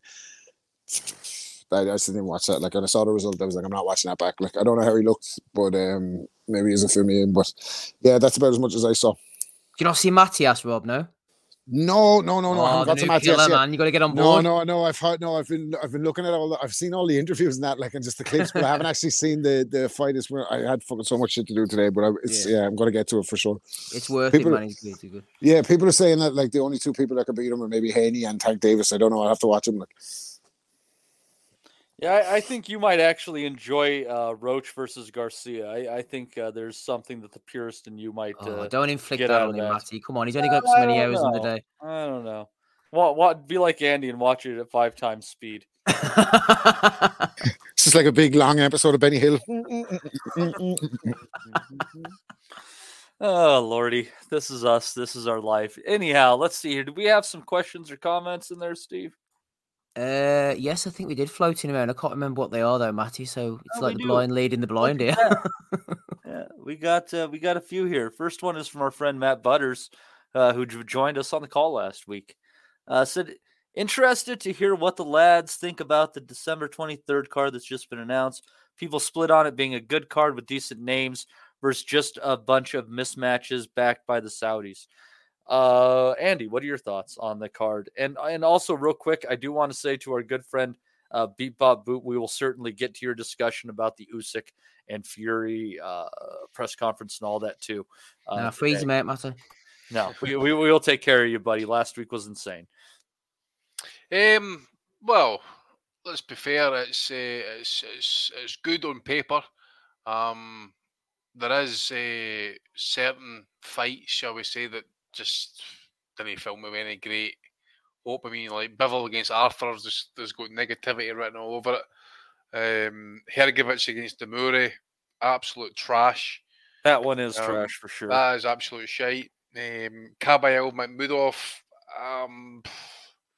Look, Makhmudov, we all know what he is. Kabayel, I think we discussed it last week actually. Jai Opataya is obviously, I don't know if this is his first fight back since the Bredes fight, possibly. No, remember he fought. There's he fought he fought in the UK like a month and a half ago. Oh, that's right. Aye, and plus, I think he's also been told he's got to rematch Bredesen. Jordan Thompson, was it? Was that who he fought? That's it, Jordan Thompson. That makes sense. And then if you got the card, I'm just trying to look at the wee bit objectively in that as well. Daniel Dubois against Jarrell Miller. Again, Miller, we all know his history, and Dubois is really at a crossroads. He's got to win. There's no question about it. Wilder, Parker, we've said this before about Parker. It's a tough ask, but also as well, where's Wilder at? You know, we've got to ask these questions about Wilder. He's not been seen since the Lenius fight, one round. I mean, I think he's fought, it wasn't even, I think it was one full round in how many years? 2 years, 3 years? Yeah, easily 2 years, isn't it, for me? So, again... He seems like he stays in the gym quite a bit, though. Well, that as well. But you also need to factor in those 3 Fury fights. I mean, we're just questioning as well, has those 3 Wilder fights taken out of Fury? We asked that question after the Ngannou fight. We asked same thing about Wilder after the Fury fight. He took a lot of punishment. He got stopped in 2 of those. Took a lot of punishment, as I says. I don't think Parker's the guy to ask that question, though. Yeah. True. I thought Parker can hold the shot. I don't think Parker's been over the course. And then here we go, Joshua against Wallin. Now, Wallin, decent fighter. We discussed it last week as well, though. Gaziev, he can be very negative. He can go in the back foot, and if he does that, I think Joshua could end up getting to him at some point. So, it's a good card, and it could deliver fireworks. There could be knockouts galore. Hopefully, that's what we get. But as I say, there is at least 2 or 3 fights on that card, and that they're like, nah, I'm not interested. And there's a few opponents in other fights in the card just don't deserve a chance, aka Miller. And Demore against Hergovich is just, as I say, is just trash and that. And as I say, I've got no interest against Bivol against Arthur. I mean, what a nothing fight, absolute nothing fight. I'm not wanting to take it away from Arthur. That's a great opportunity for him, but. You go for Bivol against Beterbiev to this, you want to see him in with the best, really, at this point in his career. Bivol's been out for over a year as well. Exactly. You want to see him in with the top fighters at this point now. I mean, there's and the same with Beterbiev. It's just, it's the missing link of the division. It's the missing fight. This fight just needs to happen because it would just be like the one key player in the division. In fairness to the Saudis, who are a great bunch of lads, and His Excellency Turkey, that we always thank. Shout out to His Excellency. It looks like they're just doing this like a kind of a warm up of things to come, isn't it? It's like a trailer. I bet that we see Beterbiev and Bivol on one of these Saudi cards as like a big event. I think they're going to be putting on. I don't know where the fuck I'm getting this from. It's just a hunch, but I just think we will see that down the line. They're like giving you a taster. Like you're seeing Joshua, you're seeing Wilder, you got Fury, you got Usyk. Like they're laying out the foundations for what's going to come, almost like tournament-style boxing. Well, allegedly, as we mentioned last week, the Saudis has said, I don't know if they picked the fighters or whatever it was, or maybe they picked the key, headliners. But the way Eddie put it across, they were told X amount of weeks, get it together, get around the table, get it discussed, part of the egos, get it seen to, and here we have it. So, as Rob says, if this is a tester, it's okay, it's good, we're getting fights happening that otherwise would probably wouldn't have happened, because obviously I think someone was a call for Wallin against Joshua before, we'd on to see Wilder against Joshua. So if this is the precursor for potentially Joshua against Wilder, and this is what we're going to go through, then I'm happy with that. And if we can get Fury, Usyk top of the bill for a Wilder Joshua fight, that would be absolutely ideal. I think, Andy, it's a precursor, but a precursor to something that nobody's seen here. I think if Joshua gets past Wallin, which I think he will do, and Miller were to upset Dubois, I think they're going to revisit that in Easter. They'll be back in Saudi with Joshua against Yoel Miller. That's what I think they'll do. Oh, fucking AIDS, just come to me, man. I can just see it, Oh, shit. And Wilder beats Parker. They're sticking with him. Somebody else, maybe. I don't know. I'd say if Eddie was still calling the shots in this situation, you might be right. But I'd say the Saudis are going to be like, fucking get this guy out before somebody else knocks him out. We need this fucking Wilder fight. Well, yes. Body, baby. Fair enough. I tell you what, you could really do an upset on this card, actually. If you had to pick an upset, which fight would you want it to be? Um, I want to hear my one. Go for it, yeah. I want to see Hergovic get beat because he's just going to end up holding up the whole fucking Put division. Midori back in the mix. Let's get him in the mix. Yeah, but he's never going to get that opportunity, man. Hergovic is only like he's this. Yeah, Hergovic seems like he's holding up the heavyweight division a bit with that mandatory position, isn't it? Like nobody wants to see him fight. They'd love that though, wouldn't they? Imagine they'd be racing to try and get Demori in next. Yeah, I know, that's the thing. He upset Hergovic. He's a threat, Cougs. It was like 18 months ago. Remember they've been doing the list of IBF challenges for Hergovic. Not one wanted to fight. No interest. Fuck that shit. Don't want him. No chance. No fucking fighting him. There's no way. I think they got like number 14 to fight him. So it'd be ideal just to knock him off, sack him off, send him down the road. Fuck you. Thanks very much. Don't want him to win. Or Junior Fari's another one. Get rid of him. Did Parker beat him? Yes. And Lucas Brown knocked him out. That's the level he's at. Yeah. I think it was last fight, wasn't it? Far, I think. Unless he might have fought since. Oh, he's fought since. He's on the winning trail, Andy. He beat Tussi Asafo, Norton 6. Pussy who? Pussy galore. Galore, I was just going to say. Tussi Asafo, Norton 7, all 7 losses by knockout. So he's consistent. Consistency is key here, Cougs. He lost to Conrad Lamb as well, who once weighed in at 500 pounds. Oh, and he lost in a round to David Light. Do you remember him? Wait a minute. This junior fat also went 10 rounds with Dominic Gwynn, got a decision 98-91 on 2 cards, but also got dropped in the 4th round. Dominic Gwynn. My God. Sorry. The Southern Disaster. I feel like I took us off the line, Matty, here, sorry. Oh, it's still unfitting with the question, I suppose, you know. Yeah. But I know I said it last week, and these guys are a great bunch of lads.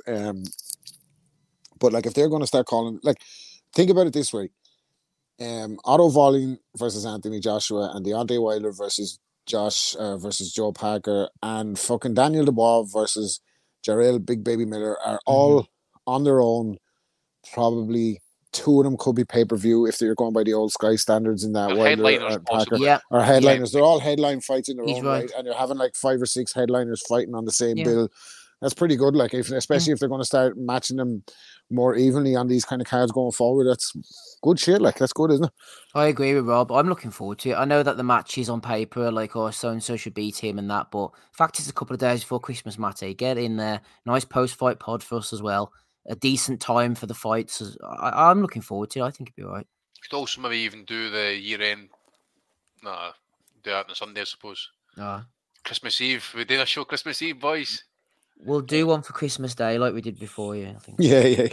Any excuse to not be around people. Yeah, no, definitely anything to fucking just get the Mrs. Moore offside. The fucking couldn't wait to get home from work today to fucking. I thought you said Katie Taylor was going to lose that fight. I said, "Fucking shut up with you." The whole fucking box. He was the fucking bookie's underdog. It wasn't just me. Like, fuck off. Oh boy. Well, there you go. Thank you for that question, there, Mr. Butters. Let's see here from Holt. Yeah, Michael Thompson's saying that Arthur's apparently injured. By the way, the who is? London Arthur. Oh. He's had hand problems though in the past, hasn't he?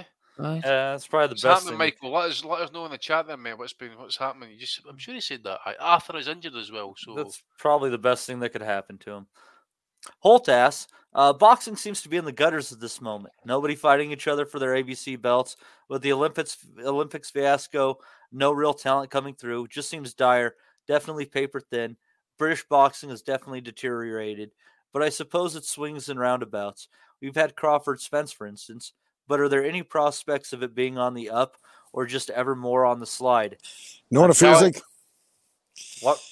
It feels like when we had that like kind of 2-month window where we had Ryan Garcia versus Tank, and we had Crawford versus Spence, and we had Loma versus Haney. It was like when they lifted the lockdown for like 6 weeks and then put you back in lockdown when you just thought shit was going to get better, and you're like, shit, I'm back out about. And you're like, sorry lads, fucking what you call it, a variant. You better get back in the fucking house. This is what it feels like. I think that, as I've said in previous episodes, I think that the promoters are going to be forced to work together, and 2024 is going to be a banner year. Steve, what are you thinking? Yeah, I agree. I'm trying to be glass half full kind of guy now, and I think 2023 has been good, man. We've had loads of big fights, and ordinarily I do think they eventually do get made. Sometimes they're past their sell-by date, but Yeah, the boxing is dead, but it always manages to survive. Although there are a few little things which do make you sort of say, "Off at me," sort of different promoters getting involved, Showtime's deal ending, and you do you worry about these things, but it always finds a way to slip through. And as long as two young fellas want to have a fight, or two young ladies these days want to have a scrap, someone will be there to televise it. So yeah, boxing Don't will. misgender them, Steve. Yeah, no, sorry, I didn't mean to do that. Yeah, Andy, what are you thinking? Can you, of all people, find some light at the end of the tunnel? I was saying to Steve that today, actually, there is Rob's right. We have had these kind of like meaningful fights, but you look at the landscape, actually, there's not much coming through, though. I did spot one coming up in a couple of weeks' time, maybe went under the radar a little bit. I was saying to Steve, that Albert Batagazev against Laszlo Alvarez for Cuba. Cuba against Russia for it's some IBA box. It's a decent enough fight, but we kind of touched it before in terms of who is going to be the flagship fighter in the coming, say, like the next 5 years. Nothing really kind of popping up through the amateurs so far, at least. I mean, I don't mean to say anything can't kick through. I mean, the next Olympics is next year. We are seeing a lot of kind of we call them pro-ams, basically, like guys like Jalalov, who's kind of like 1 foot in, 1 foot out. Gonzalez against Estrada, they're kind of like talking about a third fight, a fourth fight. We don't really need to see it. Inoue seems to have went off, not so much off the boil, but you know what I mean, in terms of like regularity, having these fights, he's not really fighting as much. He's on Boxing Day, isn't he, against Tapales, I think. Have they confirmed that? Yeah. Fury and Usyk haven't got much time left. Once they two fight, if they have a rematch possibly, then you can see them leaving in the next couple of years. Josh Taylor's, I would say, is ready for the road out possibly. Crawford's looking for a Charlo fight, if that, maybe a Spence rematch if it's possible. I'm just trying to think, what other meaningful fights we've got. I mean, obviously Canelo Benavidez is the next one that we all want to see. We want to see the heavyweight fight. And Beterbiev Bivol. I think that's the three main fights I can think off the top of my head that, as boxing fans, are the most meaningful fights that can happen. But in terms of some big stuff, I mean, Eddie will try and tell us about Eubank. Ben, shite, nobody wants to see that anymore. The mayor they try to flog that to us, and and the mayor. That's the only thing. That's a stonewaller for the casuals, though. That's a stonewall seller for the casuals. Mate, but I think more so after the hype, I think. Yeah, but I think the thing for me is because it's taking so long to get Ben cleared in the UK, they kind of get the fight made, right? And the longer it takes to get made, the longer the reminder is in the public mind as to why this fight hasn't happened, because he's for the drugs test. And I still think if he's not fighting by this time next year, it's clear that he's serving a 2-year ban. And this hasn't come out publicly. And again, Ben isn't a pay-per-view star to take over in the future. Shakur Stevenson really stunk it up. Badly. You know what I'm saying? Loads of us were kind of thinking, okay, this could be the kid. Progress flattered to deceive. He's top big, delivered on nothing. Matthias, very interesting, very dangerous fighter. 31-year-old. Hold on. You talk about a fight that they could make next year that's intriguing if, the best don't fight the best as far as, the ones we're recognizing in a way. Tank versus Matthias, that's a fucking fight. That's a great fight. But we're going to get Shakur against Richardson Hitchens probably instead. Of course, another one you want to throw out there who was supposed to take over. You know who I'm talking about? Our man, Teofimo Lopez. He's taken over the globe apparently now. Anyway. Two quality wins on his record, and he's failed to capitalise on any of them. The take a break. He's not the sharp. We know he's not the sharpest tool in the drawer, is he? But he was asked last night by somebody ringside at the Benavidez fight. What's his future plans? Why did he turn down the Ryan Garcia fight? And he was like, because he only offered me 1.5 million, and he brings all these sponsors to the table. He's like, so yeah, I turned down his offer. He's like, but it doesn't matter because I'm taking this global. It's going to be a team takeover global. He goes, I'm going to go to see my fans in Italy, and I've got a load of fans in Africa. So Tio's bigger all over the globe than you thought. He's got a few tricks up his sleeve. Don't write him off just yet. Yeah, there you go. If you've been worried about all the coups in Africa and the warfare, Teofimo Lopez is going to be there, and he will save it all. It's part of the takeover, global peace. Maybe they could send his dad as a diplomat. Send him over to Sierra Leone. I'd be on fair. MB's comment there about Bam against Sonny Edwards about being a good fight. It's an interesting one, by the way. And I think yeah, that's a good fight, I think. But in terms of like how good it will be, it really depends how good Rodriguez is. Really I'll give him credit for that though, Andy, because it's good intentions. Even if it turns out to be a shit fight, I'll say, well, that's okay. It was a well-intentioned made fight. Like a lot of people who would criticize Showtime in the past and say, "Oh, this turned out to be a stinker," but on paper, it was a good fight. So if it's well-intentioned, I'll give him a pass. I'm sure they'll be pleased to hear. That's a good one there, Holt. Some of us more positive than others. Let's see here. Michael Thompson. Not sure if this has come up recently, but who do you think are some fighters that had the longest primes? Maybe Floyd when he was Pretty Boy, or Hopkins when he had all his middleweight defenses. Yeah, I mean, definitely those two. Archie Moore, I guess you'd have to argue, considering the longevity of his career. Trying to think of some other guys that had a Get Archie Moore on DAZN. Hagler. Pacquiao, you got to throw him in there. Pacquiao. Hagler was fighting at a very high level for a while. Yep. Duran, Chavez. You know about prime though. The likes of Hopkins were just sort of fiddling their way through for years. I wouldn't say it was his prime. Well, I would say who like when you're talking about like there's not much deviation from A to a long B. Fair enough. Hagler's a good example. Because he had whatever fucking what was this 19 defenses or something. Yeah, very consistent. Yeah. Yeah, it's good. Quite fighters primes can be flash in the pan. Like, I would say Parnell Whitaker was at the top for about a decade. For a very long time. Yeah. Trinidad from welterweight all the way up through light middleweight. He had a lot of defenses and a lot of good fights, and then obviously got picked off by B-Hop. But during his prime, he had about a decade. He had about a decade, almost a decade. That's the thing. What about Roy Canelo's had a good prime. In fairness to him, maybe aided and abetted Roy as well, of course. Yeah. Yeah, he had about 12 years as a reigning titleist at one weight or another, didn't he? When it went 54 to 75. Mike McCallum, what a fighter, man!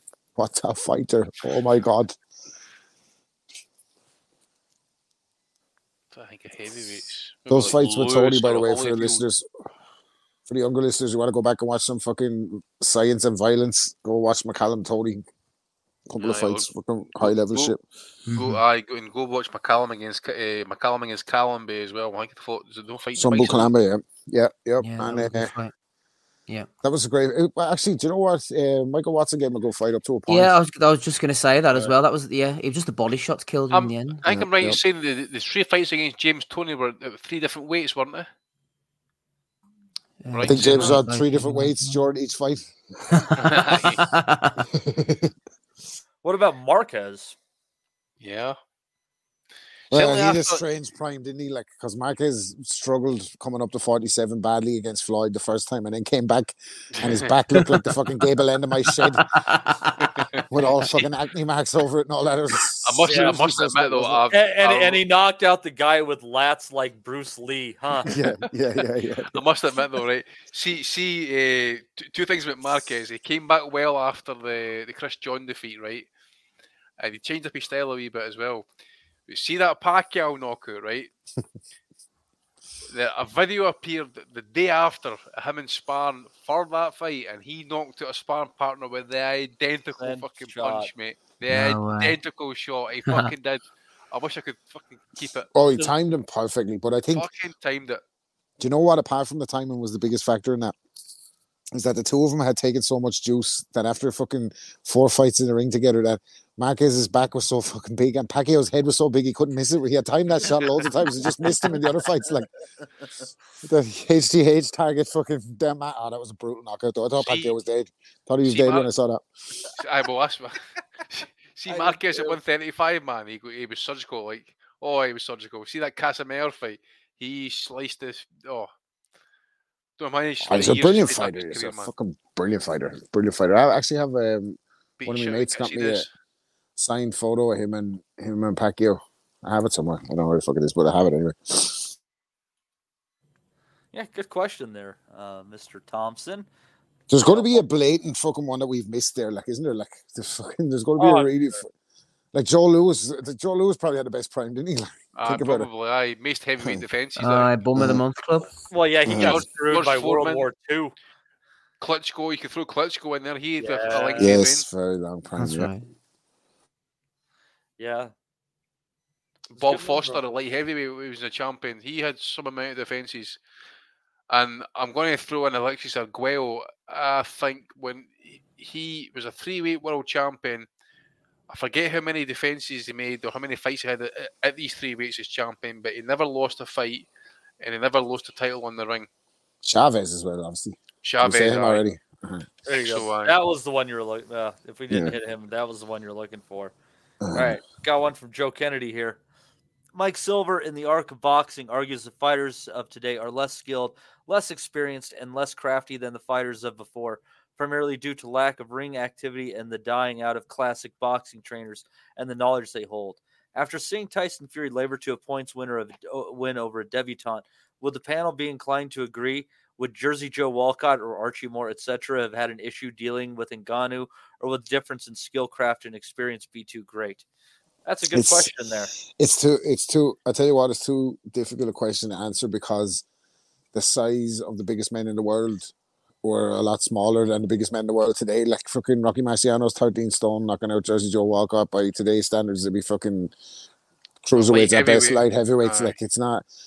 You can't compare. Like you have to kind of fucking imagine them as fucking 6'4" versions of themselves. I don't know. Like it's fucking. I think those fighters would be in the argument about against anybody their own weight in history. Like Jersey Joe Walcott and Archie Moore had beautiful styles to watch. Like if you fucking, I sound like an old head now, like or whatever, talking about fucking fighters from back in the day when the footage was bad, but you can tell even from the footage that they were fucking tremendous fighters. Like Ezra Charles, another one, like, but another light guy, like 11 stone 6 or something, fighting for the heavyweight title. So I don't know, I don't know.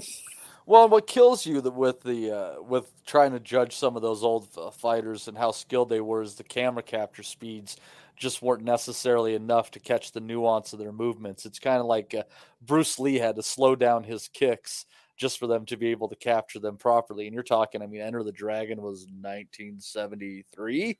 So, I mean, it shows you it's so tough to judge based on video footage.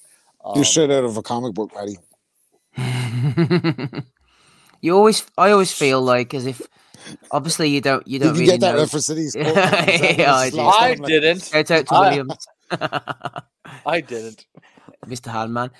You always feel like the older guys, the Robinsons and that, as if they were better conditioned. We're not saying they necessarily were, but you always think they are. Like, you know, the 15 rounders, hacking down trees, picking up tires, and they were fighting every week, 20 rounds back in the old, you know, that you feel like they were better conditioned.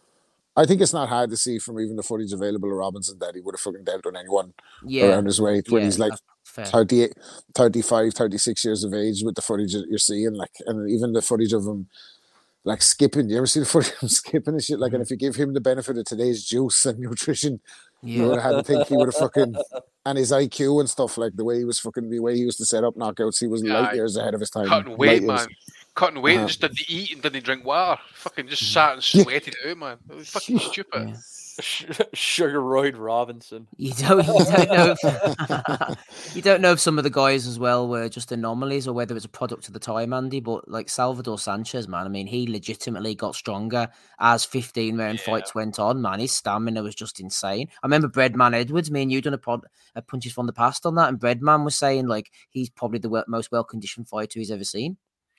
Yeah, he was just one of the phenomenal talents, mate. Just one of the, genuine when you say like he just got stronger as the fight went on. His conditioning was absolutely phenomenal. I think also as well he was maybe helped with the fact that where he was born or where he stayed and grew up, and that it was quite high altitude. High altitude, yeah. So it really kind of benefited him as well when he came into sea level.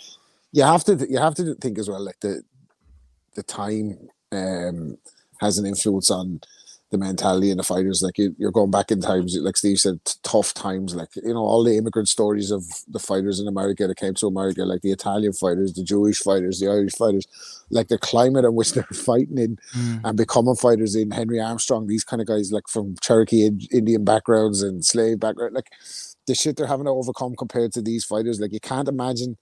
I can't imagine one fighter today, maybe Crawford, to have the same kind of killer instinct as Marvin Hagler, where he wouldn't even fucking talk to the sparring partners. You ever heard those stories? Mm-hmm. Hagler wouldn't talk to sparring partners because he didn't want to get friendly with him, because he always wanted to maintain a fucking killer edge in the ring. Like, that's shit that you're born with, I think, rather than, or you get it from somewhere, like, rather than, I think it's more rare that in today's era, like, it's hard to have that fucking, you don't want to talk to your sparring partner when you're like mates with them on TikTok and that, like, you know, it's fucking, folk have 10 fights and think they're the best in the world, man. Let's have it. Fucking hell, you had like guys like, you know, you mentioned Hagler having to go to court trying to get fucking title fights because he was getting swerved because he was black, a southpaw, and too fucking good for anybody else. Mm-hmm. Well, it's like Matty says as well, Andy, about these Mexicans who come over to beat Eddie's prospects all the time.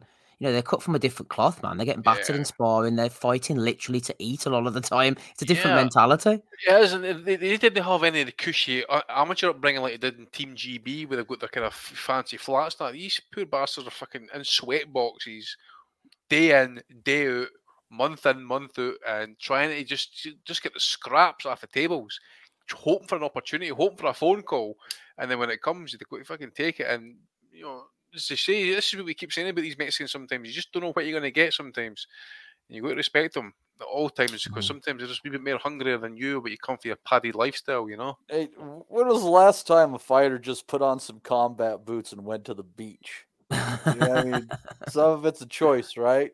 Yeah, exactly. And I think going back to Joe's these days question, they put on combat boots, but they take a fucking picture on Instagram with a fucking caption under it, and their head looking down and that, like hashtag combat boots. Forever get to my dreams, drilled mindset or something. You know what I mean? Some bullshit like that. You know, Steve mentioned Salvador Sanchez. I forget the actual, you know, the amount of defenses again, but was it something, Steve, like 7-8 defenses in the first 18 months as champion? Yeah. I mean, that's unheard of these days. Exactly. I mean, Against top fighters. Aye, against the top fighters and that as well. Yeah. But Mike Silver's a good writer. Going back to Joe's original question, Matty, he's a Jewish writer. He does a lot of things on the old Jewish fighters and stuff. And I suppose you got Pete Rademacher, hasn't it, back in the day, fighting on his debut, coming in. And you know, there are things in history where this has happened in the past. There you go. That was another good question. Thank you very much, Joe Kennedy. Now we can get to. I really wanted to touch on this for Beep Bop Boop. Didn't want to not do him right for super chats, but we did have the announcement for Fury versus Usyk going to be happening in February. Definitely a diminished Tyson Fury after what we saw against Ngannou, and the odds just keep tightening away from being in favor of Tyson Fury and towards even. I don't know, Andy. This is you know, it's the thing is, the one thing that Ngannou has that Usyk doesn't have is size, right? Mm-hmm. He's a big guy, and Fury in the clinch didn't matter to him. So I still hesitate to get away from my initial thoughts on this fight of a good big man beating a good little man. Your thoughts? Yeah, as I say, I think most of us would probably say that Fury would win the fight, but again, it does, you know, it's all adage, you're only as good as your last fight.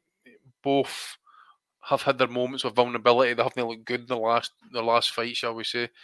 But I think Usyk called it. I think Usyk said it right in that as well. I don't think Fury approaches the fight against Usyk in the manner in what he did against Ngannou. I don't really believe that Fury was in fully top fighting shape. He probably trained. Well, I'm not questioning that, but whether he trained properly is another matter. And that, I mean, the fucking amount of people who had hanging around about him as well during that was quite incredible. Usually seems to go about his business quite quietly. I suspect he'll be ready in that as well. But I still maintain. I just think with Usyk's movement, his legs, I think he does cause Fury a load of issues. Whether he can find the moments to actually tag Fury, pass his long reach, and deal with the clinches, and that is going to be where he's going to have to. Oh, he's strong enough in that. I suspect he'll have his moments where he's going to dig in that as well, but grapple with Fury. And I suspect Fury will try and get dirty in that as well. You know, we saw him throwing the elbows against Ngannou. We saw him kind of get dirty with Cunningham on the inside and that as well when he was struggling a little bit. So, it's a fight at the end of the day, and Usyk's got to be wary of that. And I dare say after Fury's watched the Usyk against the Dubois fight, I would imagine that he's going to try and drop a few, maybe, borderline shots, I would say, to see how much Usyk's wanting to kind of take it round about the body. Andy, just on that, sorry to interrupt you, but I forgot to mention this earlier. You know about the second round of Andrade Benavidez last night? They didn't show a replay, but I went back and watched it again. Andrade got caught with a very similar shot, to what Usyk did against Dubois on the belt line. And he was trying to take, do you remember? He was trying to take a load of shots, and the referee wasn't really buying it, I don't think, but it was very similar, actually. And then the referee kind of then said, "Oh, wait, okay, wait a minute," and that thing. I just think that with this type of fight, I think the referee would buy it, to be fair. But look, it's an interesting one. I don't think I think Fury could win, but I don't think it's clear cut as what some might make it out to be.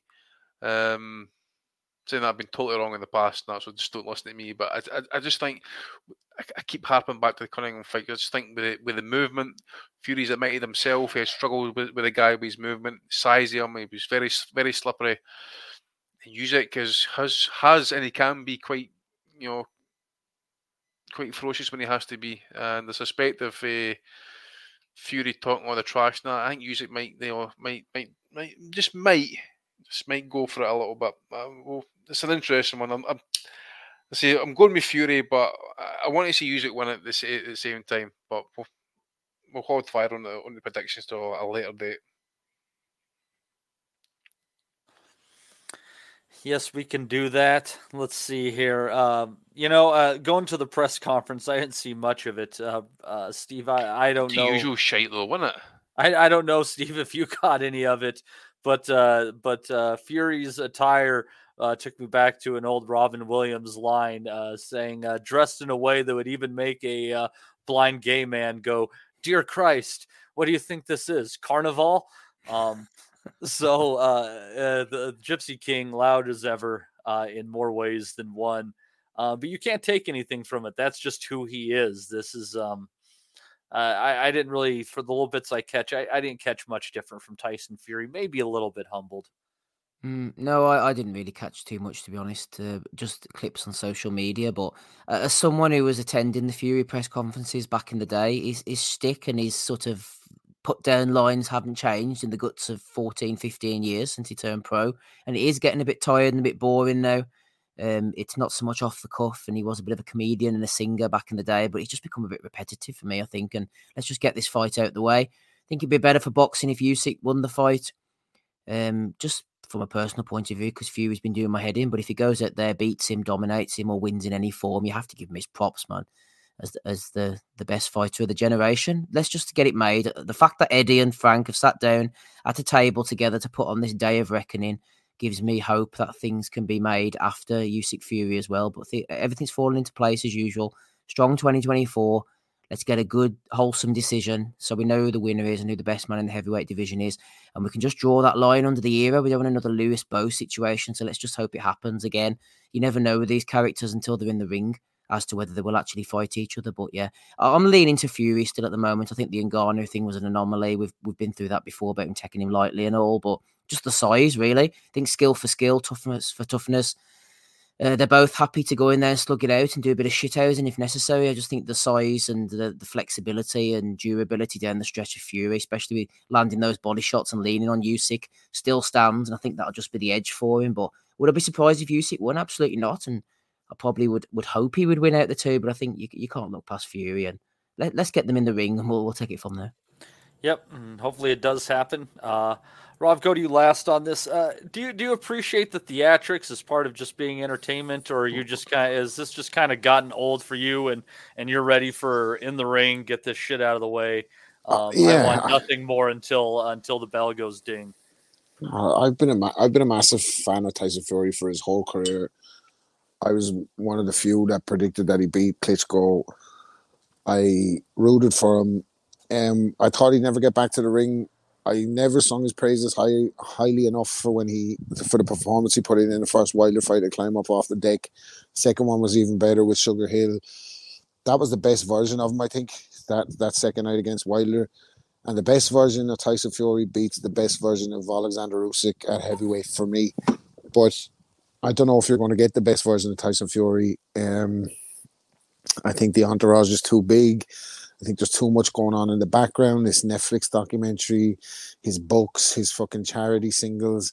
And he's able to do all that shit out of canter and beat Derek Chisora like a heavy bag and flatten Dillian White.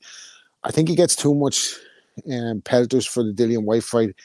He was mandated, like Dillian White went to court over that. Like they were supposed to, that just held up the Joshua fight, didn't it? Like fucking, or he had that maybe in between the second Wilder fight or the third Wilder fight, was it? But whatever way it happened, Dillian White fucking was mandated by the WBC and he was going to sue them, so he had to get his shot. Then Wilder took the fucking, nobody wanted to see the third Wilder fight, but Wilder went to court to get that one. Like, so it's not all Tyson Fury's fault for the state of the heavyweight division. However, just to go back to the talking, I'm a fan of that when you're backing it up, but when the fights are not happening, it just becomes tired. Like, and when it's all off the back of like, it seemed like all those conversations that we're having, like you better sign the deadline before 5. We didn't know what the fuck was happening, and meantime, he's on a Netflix documentary, and it's just content for that. Like, you know what I mean? And that's the highest selling show on Netflix. It's going to be renewed, obviously, for a second season. So there's a lot of other factors at stake. So to say all that, to say this, I think Usyk's in a better position mentally. I think, look, I don't want to you're in a position these days at high level athletics across the board, across every discipline, that there's suspicions around all the high performing athletes. But I have my own suspicions around Usyk and the size of him and his inactivity and his taking time, him dictating when he takes time off, and they're saying he's injured and this, that, and the third. So look, I don't know what that means and everything, but I know Fury and that were making kind of allegations in the background about something with Usyk.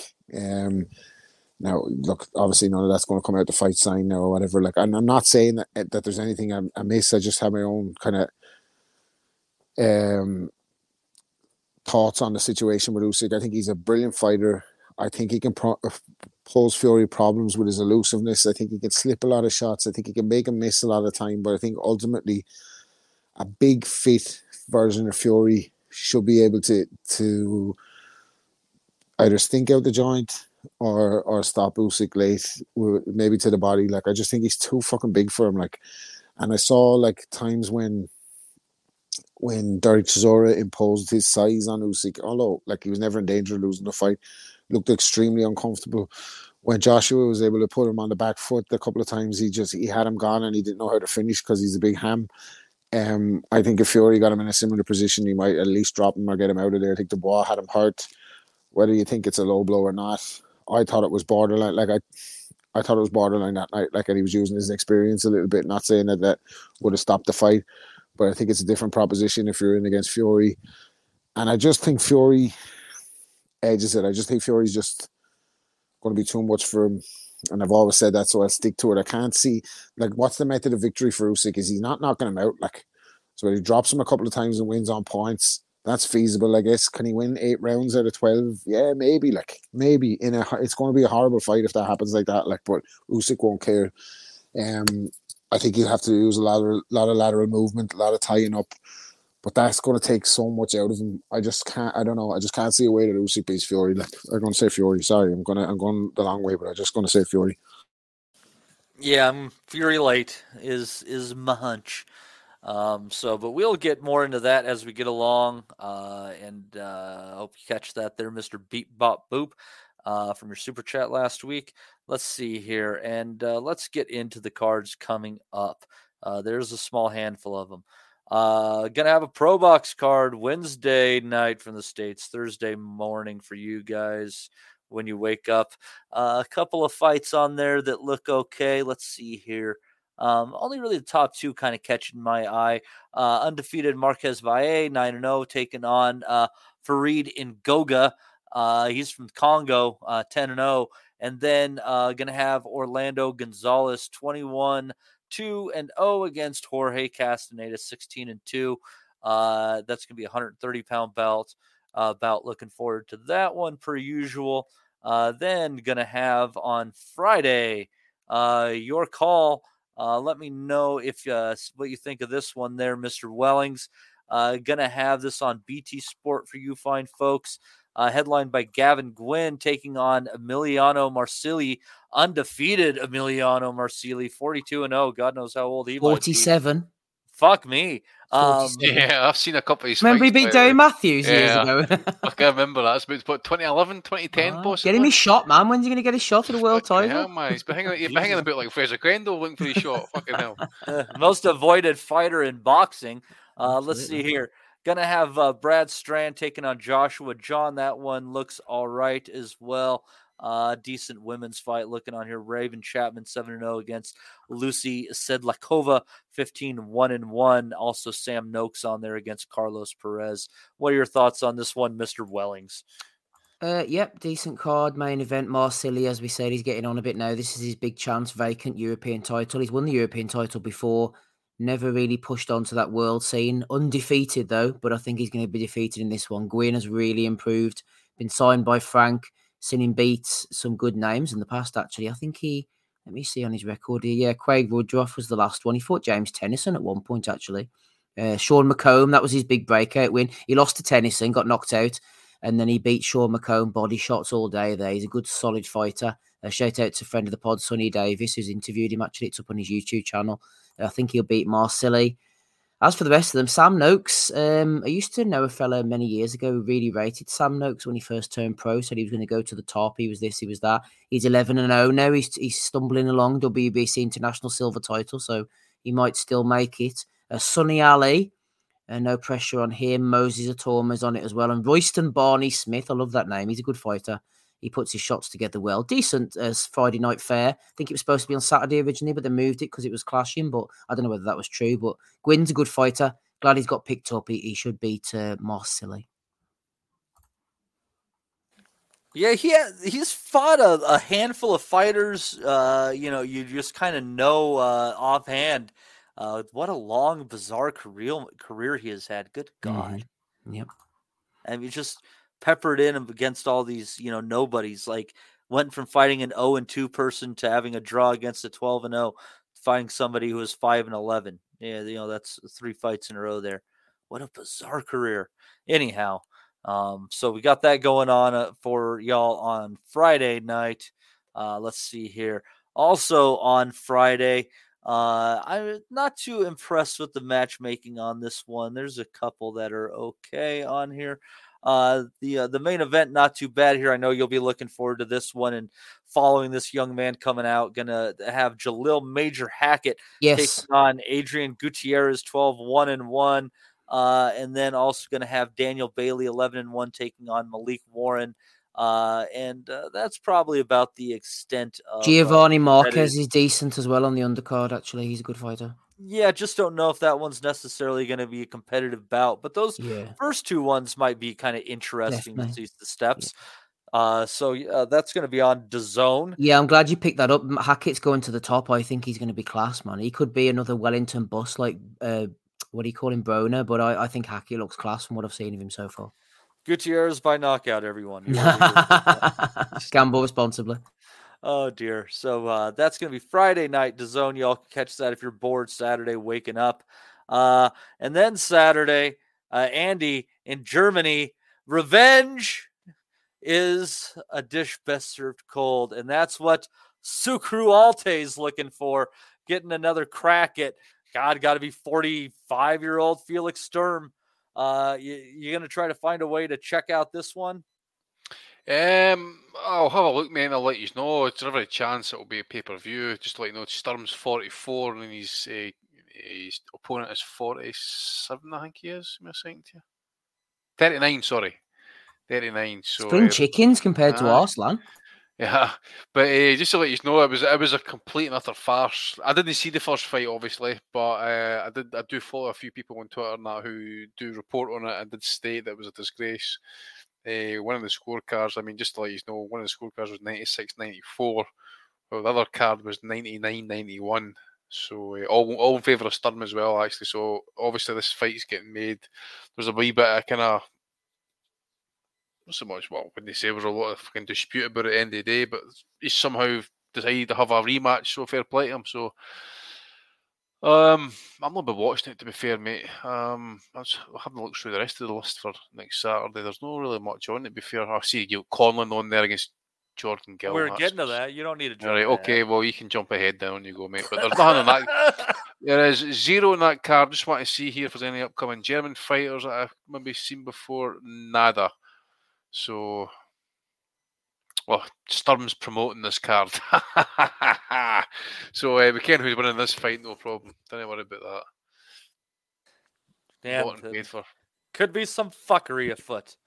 She's on DAZN in Germany, actually, so there's probably not going to be a link for this one, I don't think. Yeah, you never know. I'll see if I can watch that one, and also a DAZN for me or you. I don't know what's going on. As you said, Andy, Mick Conlon going in against Jordan Gill, Tyrone McKenna going again against Lewis Crocker.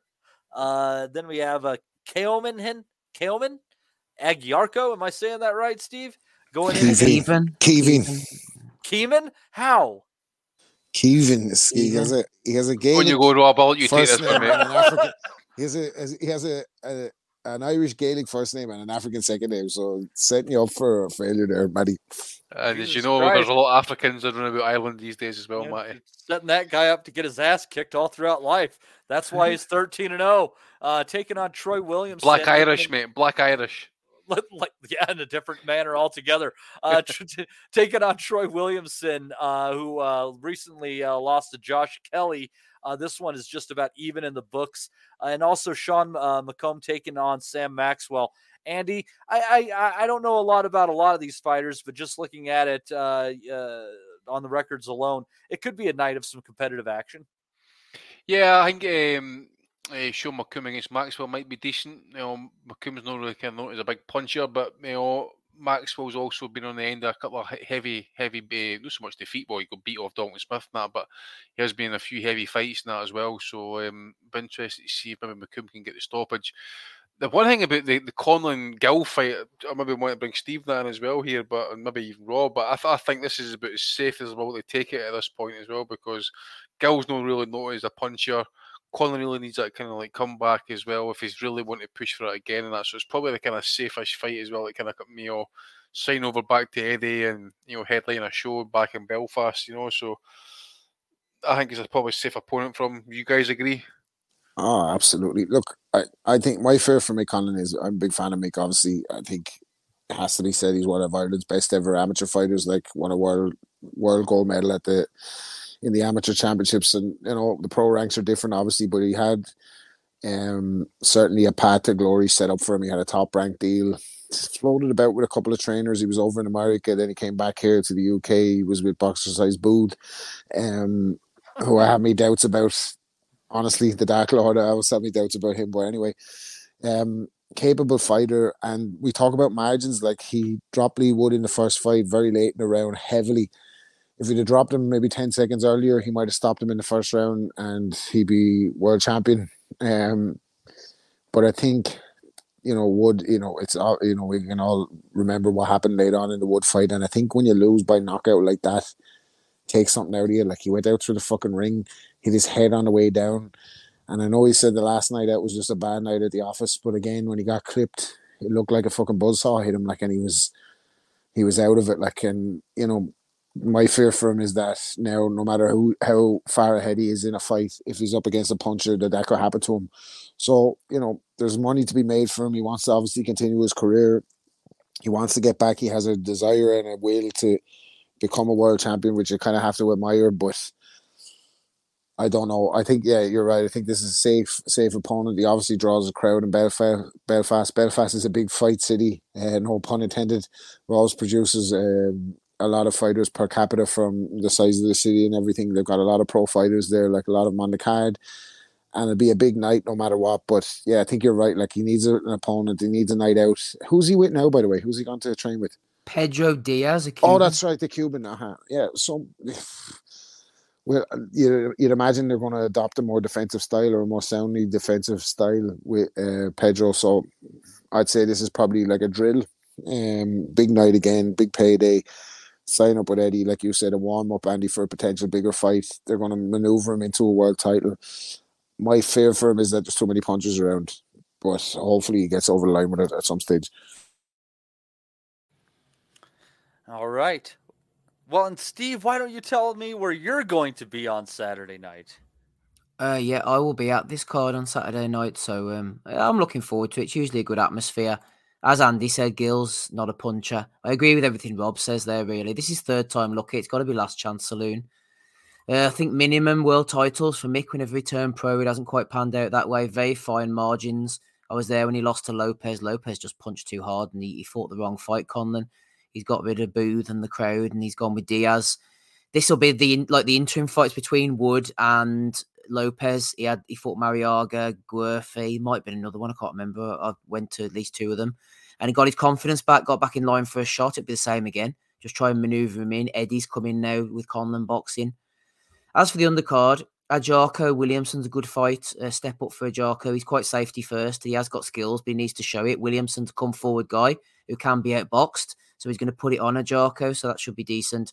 Macomb, Maxwell, would expect Macomb to win that one.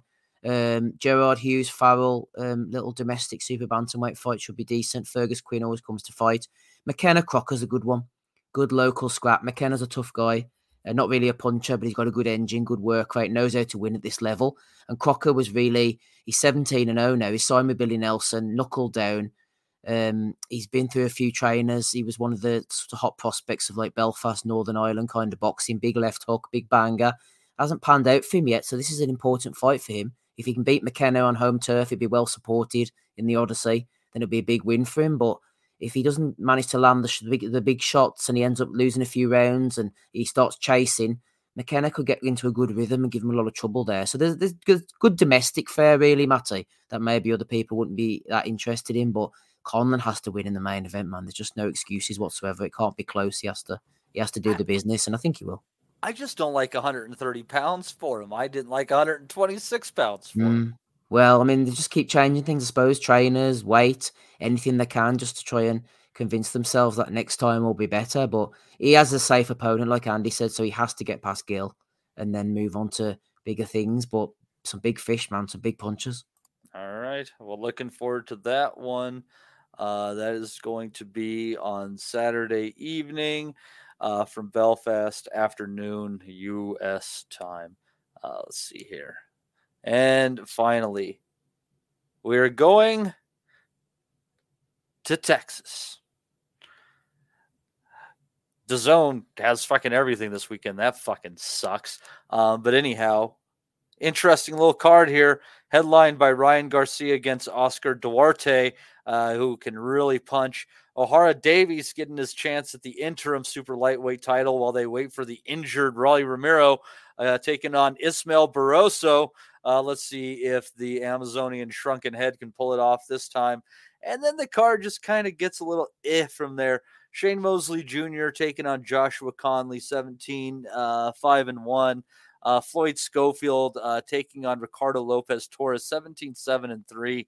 And then, just like I said, just kind of goes a little bit downhill there.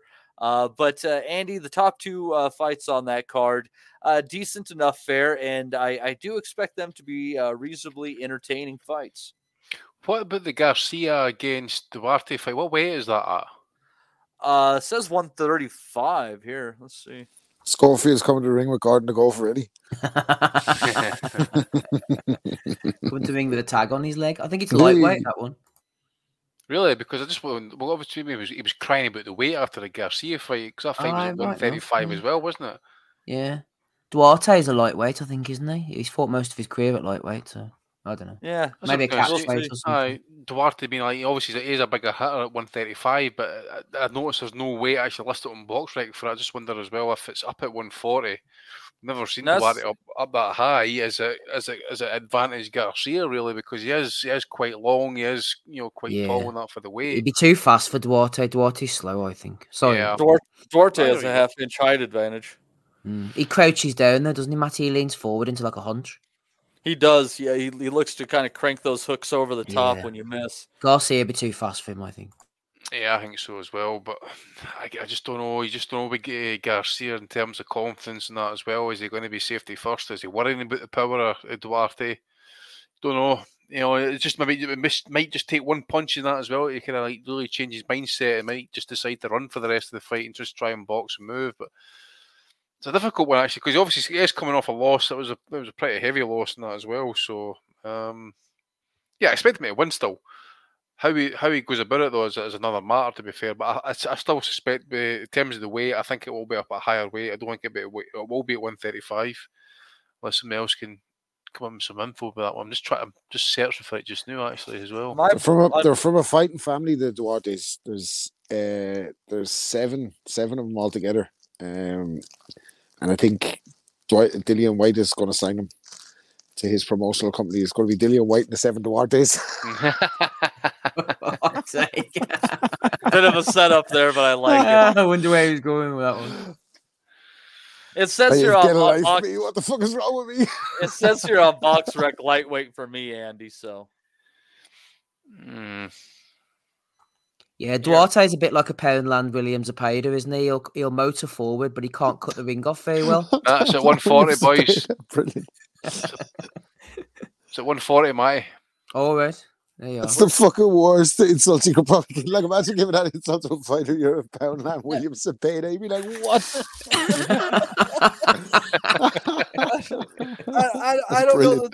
I don't know that the weight's going to impact this too much, but I don't know, Steve. I think this is a pretty entertaining main event, and Barroso proved he can still fucking throw. So I don't think Davies is out of the woods here. Yeah, no, I think that might be strangely competitive, actually, Davis against Barroso, because Barroso can punch, even though he's that'll about be a right 100 years entertaining age. fight, I think. Yeah, I think so. Because whatever, right?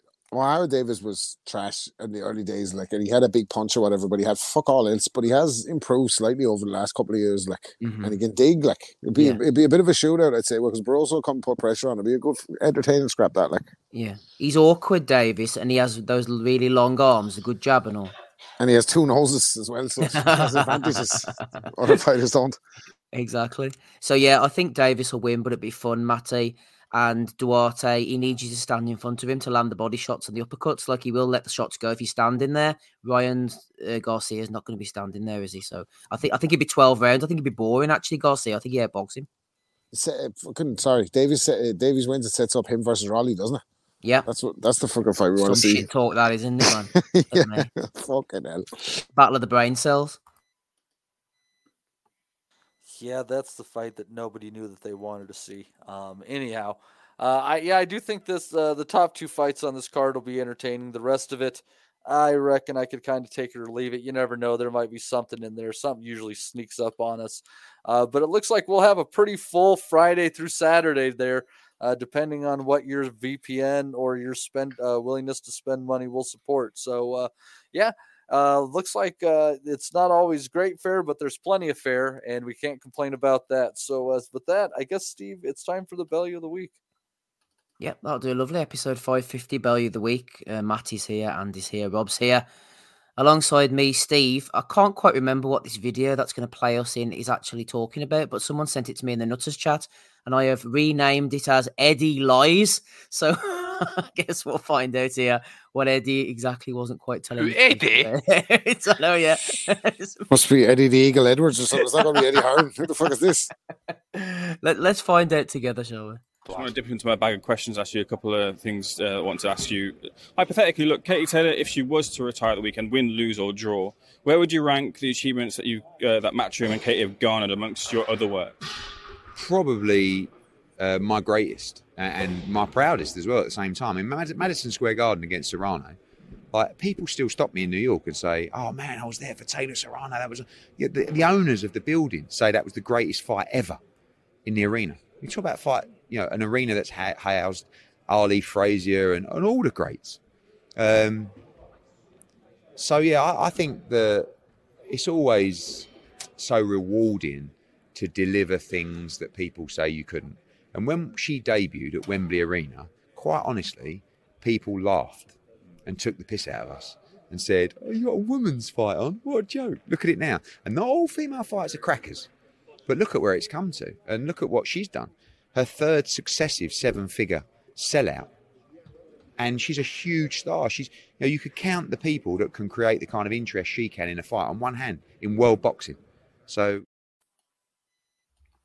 What a bag of shite. Bigger than Ali Fraser won. Taylor versus Serrano. Bigger than Ali Fraser won. Fuck off, man. Jesus Christ. At least he's fucking talking that shit for Taylor. 7-figure Taylor back in the house. Eddie Water gas. I remember Edwin Rosario fought Camacho there, by the way. Fucking Camacho seen the dark side of the moon. He's like, I ain't fighting like this again, baby. He totally changed his style after that fucking fight, man. He was seeing the dark side of the moon. Where's he got that 7-figure from? Evening Ed. Where have you got that from?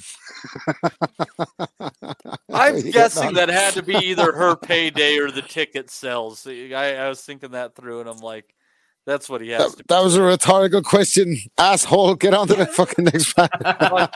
Can you imagine? Is Eddie Hearn so well known that Joe Public stops him in New York fucking City? Here, posh boy. That fucking fight between Taylor and Serrano was some fucking fight, mate. Thanks a lot for putting that on, Eddie, boy. You're the savior of fucking boxing, women's boxing in New York City, baby. Well, a body language expert would say he was blinking a lot and shaking his head no a lot of the time he was talking there. I don't know if you want to go back there, Steve, and have a look. Get Peter Hyatt on the case. Exactly. I'm surprised Ames didn't let him. Anthony Crawler. Ames should have pulled him up in that bullshit, by the way. I'm going to speak to him about that. Ames, by the way, shout out to Ames. I was up in Dublin on Wednesday and I was going to go meet him, but I had to bail. And I was like, I'll come back Thursday. I better not go to Dublin last Thursday. It's a good job. I'll see Ames at some stage, but thankfully I wasn't up there. Either that, or Ames is very, very smart. He threw it in there. He fed it in there to Eddie to then hang himself and say, "You're belly to beat material this week, you kid." Exactly. Yeah, I'm fucking clipping this for the boys in the Nutters group. Get a life, Ames. Double-edged sword. Cheers, Ames. I'm going to be the king. Fucking hell, get a life, mate. Oh dear. Alicia's not getting a life. I think Damo created this one. Alicia Baumgartner was talking to her friends and consulting with experts. She better shut the fuck up, by the way. Listen, the biggest I'd put Baumgartner on the map, but I'm part of the reason. I'm fucking claiming fucking part of her success. I definitely spotted her when she was nobody and made her bigged her up to where she is now. And I'm a massive fan of her work, her boxing career, her Instagram. But this shit has to stop. Did you see what she did? This was Conor Benn levels of the Matchroom playbook on what to do when you get caught open.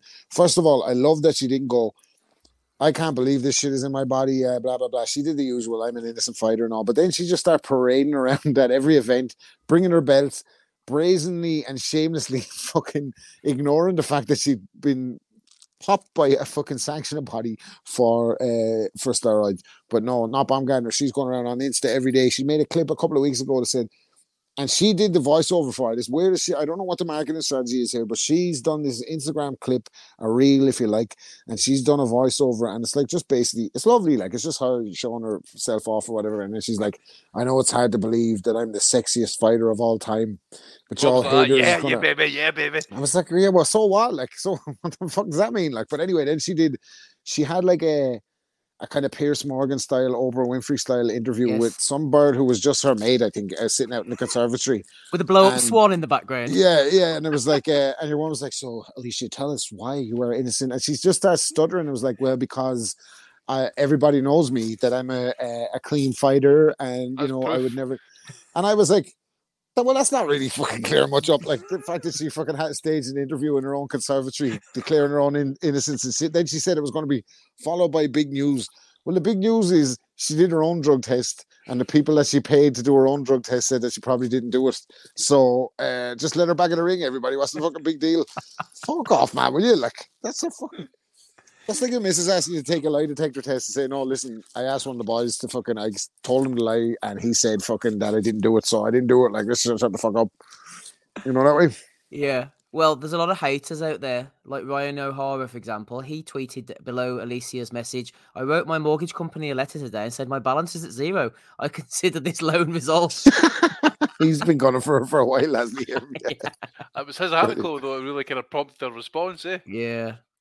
There we go. I'll not read them, but I did put them up there. But anyway, she is innocent, Andy, and the campaign is continuing, including link in the bio to the Alicia Baumgartner now available Vindication collection. Yeah. She's created some Vindication t-shirts. Got to get on the grift, Like, you can't, I'm sorry, like, you can't do this. Like, what the fuck? At least you pay me. You're making it hard for me and you. Like, you have to fucking, I can't be well a liar. Like, what's going on here? Like, you can't fucking do this. Vindication. Vindicated for what? You got your own drug test? That's for... Shit. Ain't that like going on trial for murder though, ain't it? Like, fucking saying, listen, I know you have a jury, but I need my own jury because you are all saying I'm guilty, but this jury over here that I paid said I'm innocent, so fucking I don't know what to do. You know what I mean? Fuck's sake. Well, anyway, enough of those cheats. Let's get on to the real clean fighters. Conor Benn has been in action this week. He said, all these welterweights are running scared from Jerron Ennis. Well, I'll run right to him. They are, Matty. Let's go, champ.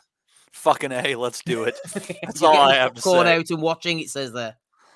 Yeah. What's that? The Fight Club says, take away Bud and Spence, and this is the biggest fight in the division for me.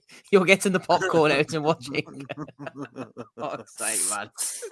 Hey, whatever it takes, whatever they have to do to sell it to the public, for me to see Ennis in the ring with Ben, yeah, go ahead and say it. I think it would be fucking hilarious. Go for it. He's never fighting Boots Ennis. Never fighting Boots Ennis. No chance.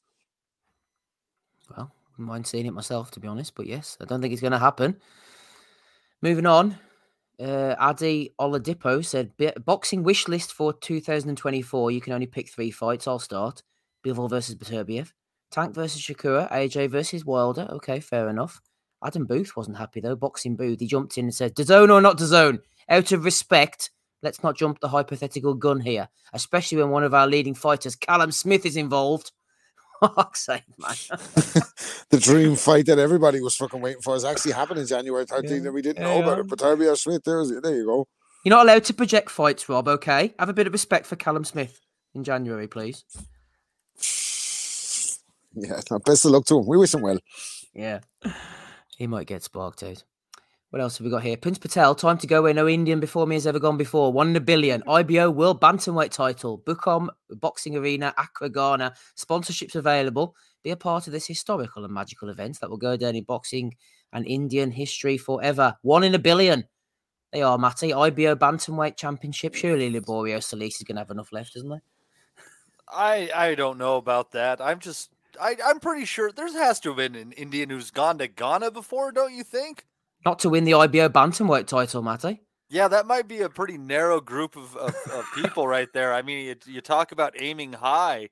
That's like as high as the Himalayas.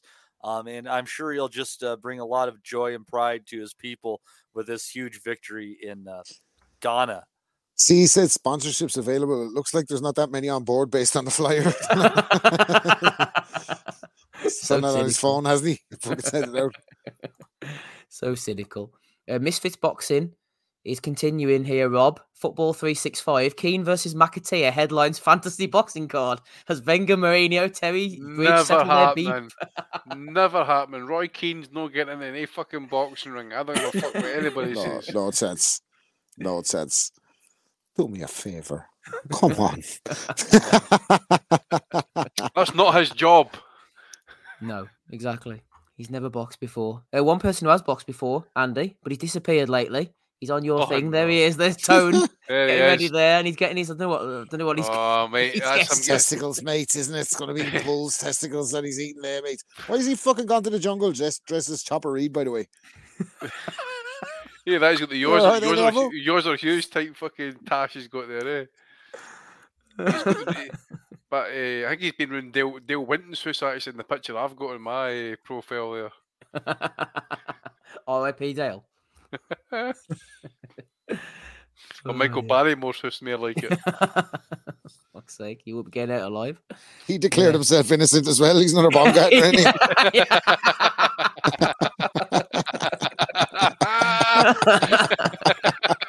All right, in the back. Check the depths there, boys. Check the depth there. Sink into new depths, I think, Andy. Oh man, terrible, going to isn't it? further fucking. Oh, I'm going to say it. Oh, we're Oh, going to hell. I would have got a Let's sunk move there, on. man. We are fuck, man. We are just despicable human beings. Oh dear. Yeah, Porky got nominated. Never mind going to Australia. He's having some geographical issues earlier, apparently. This was sent to me. Kids talk about it, didn't you know? Like, No, it's a real place. It's in northern Finland. You've got like Father Christmas Land there. I watched a film with kids a month ago. Well, some at Madagascar or something. Is that a real place? Yeah, Madagascar's a real Oh, is island. that a real place? Shit, I missed that. Sorry. Oh, it's just a bit of Porky action. I don't know what Porky's up to these days, actually. I haven't heard much from him lately. Hope he's well. Whatever he's doing. Wish him well.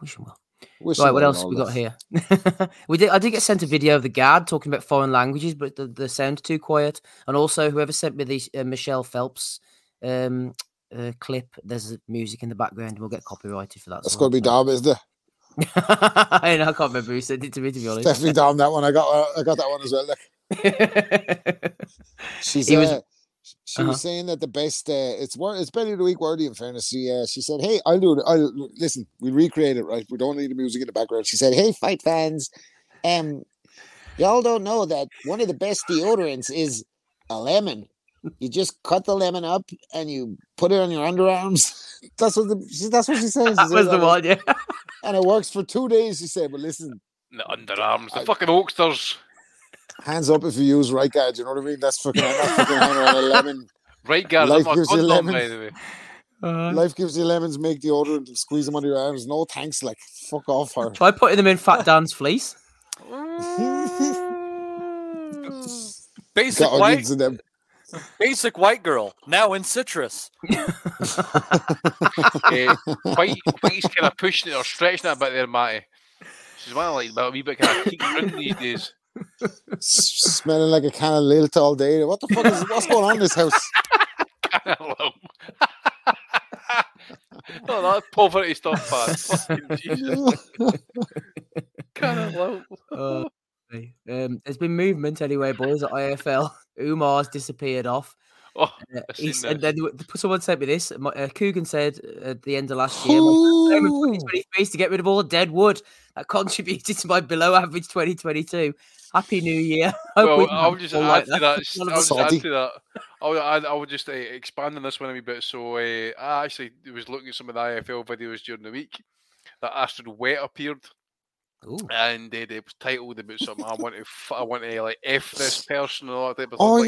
Yeah. Sexual content, that type of stuff, and that. And then all of a sudden, this went to go and get out there, going to use a snapshot out to put it on the Belly of the Weeks, and they have changed the title. Oh. So Cougs, I thought it was at one point the way it was titled. I thought it was going to open up OnlyFans. I couldn't help pay for that water bill at one point. Man, I was really fucking. I was like, this is getting a bit fucking too much here, you know. But Johnny Baseball-esque titles in the fucking in the descriptions. Like, just need a 7-year anal now. That's all we need. Oh dear, that's all we need. Yeah, Rob, this isn't what we need. Roy Jones very interested in potential exhibition clash with Tommy Fury. Come on, man. Come on. You're the greatest fighter of all time. You're the best to ever do it. There's no fucking denying it. Nobody could have beat you 154-75. But do not end your life getting knocked out by Tommy Fury. Even, do you know what? I don't think you get knocked out by Tommy Fury. I think he probably finishes the fight. Tyson couldn't knock him out, could he? Like fucking no. I think he probably edged Tommy Fury in a fucking 6'4". Celebrity. Oh, that's grim thought, man. Imagine John Fury headbutting his fucking jaw against the perplex glass with Roy Jones standing on the other side. But this version of Roy Jones, like, it's not a fucking sight we want to see, is it? Like, let Roy, will you stop, man? Fucking somebody get Bryn Jonathan Butler on the phone to get him back out to Pensacola, see if we can talk this guy out of this. Like, fuck's sake. Oh boy.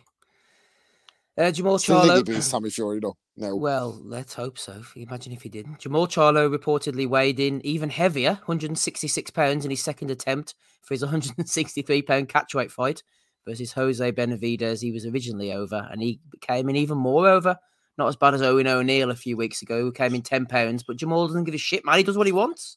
Jamal is like your missus when she's got a Slimmers World and she's fucking gone up the weight the second week. And she was flying it the first week.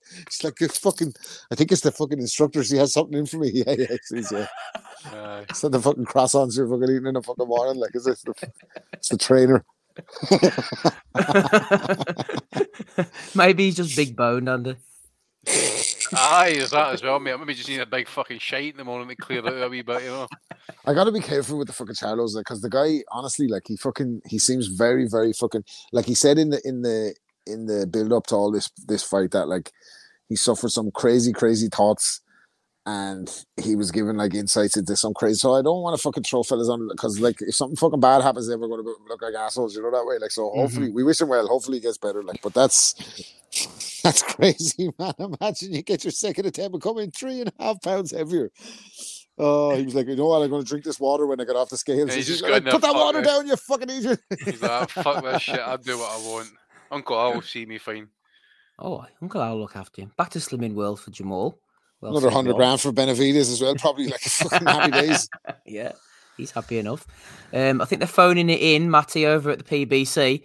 They didn't even bother moving out the pen picks of the Charlo Canelo. Just stick them in with the new names. Why not, man? Everyone's going to close up. They don't even know the difference between a Dominican and... Charlos look like Erickson Lubin there, by the way. They don't even have the ability to distinguish between a Dominican Garcia and a Mexican American Garcia. They're really struggling over here in mixing up the Hispanic peoples of the world. Cuba's and Uzbekistan, I take it. All Uzbeks look the same. when you're confusing David Benavidez for a redhead, things are fucking getting bad. Like, this fella's getting fired, and this guy's been smoking weed in the fucking break room. Well, I was supposed to do the graphics. He doesn't give a shit anymore. They're all getting the sack, aren't they? So he's going out with a bang. Oh dear. What else have we got here? Yeah, this is a bad one, but we'll put it in anyway. Adam Abramovich was reacting to boxing scenes. Jake Donovan's article on Samuel Tia, 36-year-old, tragically shot and killed during Thanksgiving holiday weekend. Abramovich said, a very nice obit on Tia by Jake Donovan. Jake said, thanks, Adam. Really don't like writing these. The least I could do was honour his legacy. Rick Glazer jumped in. Jake, good work. You left out he was well known for poisoning himself way out of fights. R.I.P. Samuel Tia. What a fucking prick.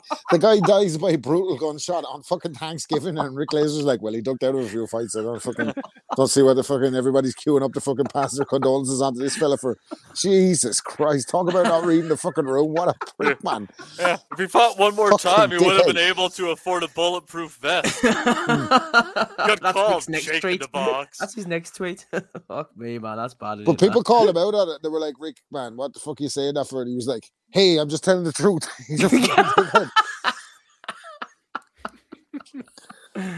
Insensitive Rick. John Mulhall, this is more to our liking. €5.99 is thrown in. Maybe for Rick Glazer, who knows? Thank you very much, John. Regular listener. Andy, you threw this final one into me. Going for a little snooze. After getting iced. This guy's unconscious at this point. I don't know how much we should be laughing at this. So I forget the guy's name at this point, but anyway, he took a vicious left. He took a vicious left hook, and he has light suit immediately. But the main thing to note here is his ass or his hands did not touch the floor, so it shouldn't be stopped. It was a legal stoppage. It was too soon. He deserved. No, he didn't, mate. That is how he ended up after taking that left hook. He went to sleep instantly in that position, held up by the ropes. Fucking kid you not. Is that Emil Tate doing a count off camera? He looks like me trying to get the key in the door with a fucking tackle on my hand after the out with the lads from the Astro. Shush in the mirror. Or when my alarm goes off, a little one called me for the school run, the fucking 8 o'clock. Oh, Jesus Christ. Shit. What's fucked up is somebody had to wake him up from that nap.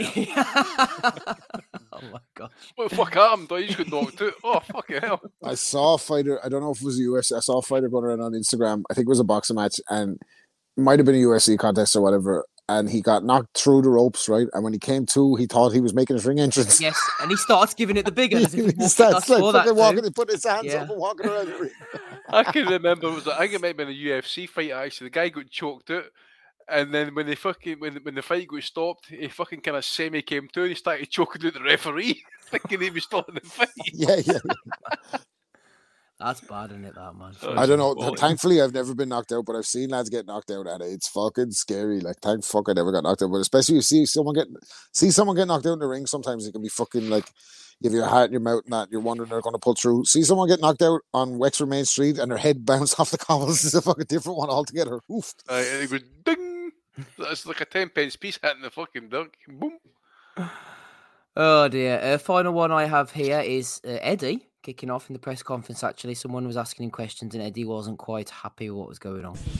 Eddie, I mean, there has been a lot of talk and criticism of your links with Conor McGregor. No, you had to do it, didn't you? No. I have to tell you this. I'm so bored of talking about it. All you ever do is look for a negative, right? Conor McGregor is Conor McGregor. I don't represent him. I don't talk about his comments. He has a brand that has backed the sport of boxing, and it has nothing to do with Katie Taylor, the show, the company. His opinions are his opinions. Tonight, we celebrate one of your greatest ever athletes. No more questions about Conor McGregor. Not being negative, but I have to ask the question. But then you can ask me away from the press conference. No, but you can ask me after the press conference. I'll answer it. Not in front of Katie Taylor. This is her night, and congratulations to one of the greatest athletes I've ever had the pleasure of working with. Thank you, guys. Charlie. Thanks, Eddie going in.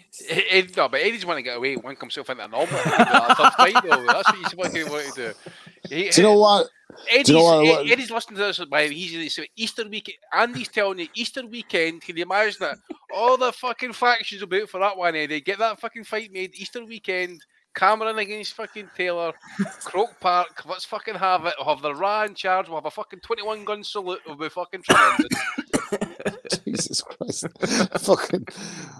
You know what? That was Passover massacre. Yeah. That was Kieran Cunningham that asked that question, right? Mm-hmm. Yeah, he was like a dog with a bone over the MTK thing, and maybe rightly so or whatever. But I think that was a bit of a man. Fuck's sake. Yeah, I think that was a bit of a reach. Like McGregor's had some controversial tweets in light of a very fucking difficult time for Ireland. Like in the last few days, and basically, like, McGregor's a fucking head. Nobody's taking McGregor seriously, man. Like, you know what I mean? He's fucking on doing voice notes to the True Geordie, telling him he's an estrogen head and all. Like, he's out of his fucking mind. Nobody's taking his shit seriously. Like, but he's basically in his tweets been saying that if the government don't do something about immigration, that he's going to do something. This is Tony Bellew-esque. Like, nobody's really giving a fuck about what the fuck he's saying. But what Kieran Cunningham is trying to do is, because McGregor's Forged Stout has sponsored Boxing Social and sponsored the event, that he's wanting to hold Eddie Hearn accountable for McGregor's tweets on the night that Katie Taylor, at 37 years of age, fucking regains her title at a high weight. Fuck out of here, man. Go away. Like, get your fucking self some airtime somewhere else. It's like that Joe Malloy shit with fucking Roy Jones and the chickens. I don't really give a shit about Conor McGregor's views. Go ask Conor McGregor about it. Like, why are you bringing it up when Katie Taylor's just had a win like that? So it's not often I defend Eddie, even Ed, but I think he was in the right there. Like, yeah, I agree with that. Oh, your man Cunningham's like, do you remember the old Pink Panther movies? Like when Kato used to jump out the wardrobe and all, and like, his fuck's sake, here's Cunningham again, man. Here he comes again. And he even said it to me. You had to fucking do it, didn't you? You're fucking waiting on that one, you asshole. Like, you just know. See, like, remember, like you, Steve, you came better than the rest of us. I haven't worked in the industry and that, but there's like a time back in the day when like certain promoters just hated the thought of certain journalists coming in because they can't. They were going to get asked the hard questions. It just goes to show, you know, how this is exactly one of these moments. Yeah. How ruthless journalists are, because I'm 99 now. Strike me down if I'm wrong, but I'm 99.9% sure that fucking in the run up to fucking the first Cameron fight, that Kieran Cunningham released a 3-part podcast on Katie Taylor's life, and he'd spent quite a lot of time with her. So you can see her thanking fucking Eddie Hearn for sticking up for her there, because I'm sure she can't believe that somebody that she's let get close to her, she's not really somebody who courts the media. He went out and stayed with her in America, and that he'd bring that up at a moment like that. Like, do you get me? So I think I'm fucking getting a bit serious here for Belly of the Week, but fuck him. Like, Eddie was right to curse him out there. Like, Yeah, I think so. Right, let's. That's all the ones I've got then. Andy, any nominations from you, please? No, I've already got mine in, mate. Lovely jubbly. Matty, anything from you? God, I don't even know if I want to mention it because you didn't. It just leans me to say it's one of those things we shouldn't, but fuck it. I think the whole beefy bed hopping with mafia women is a very interesting fucking story. So just gonna throw that out there. I know all the What? I details didn't hear are nothing many. about this. Yeah, Let's no not shit, wrap the Rob. pot up so quickly. What the fuck is going on here? Oh God, I like even hesitate to the details. So apparently, Beefy who? Liam Smith. yeah. So apparently he was banging some some mob guy's girlfriend, and he got into some shit, and he had to run into the Kinahans for protection.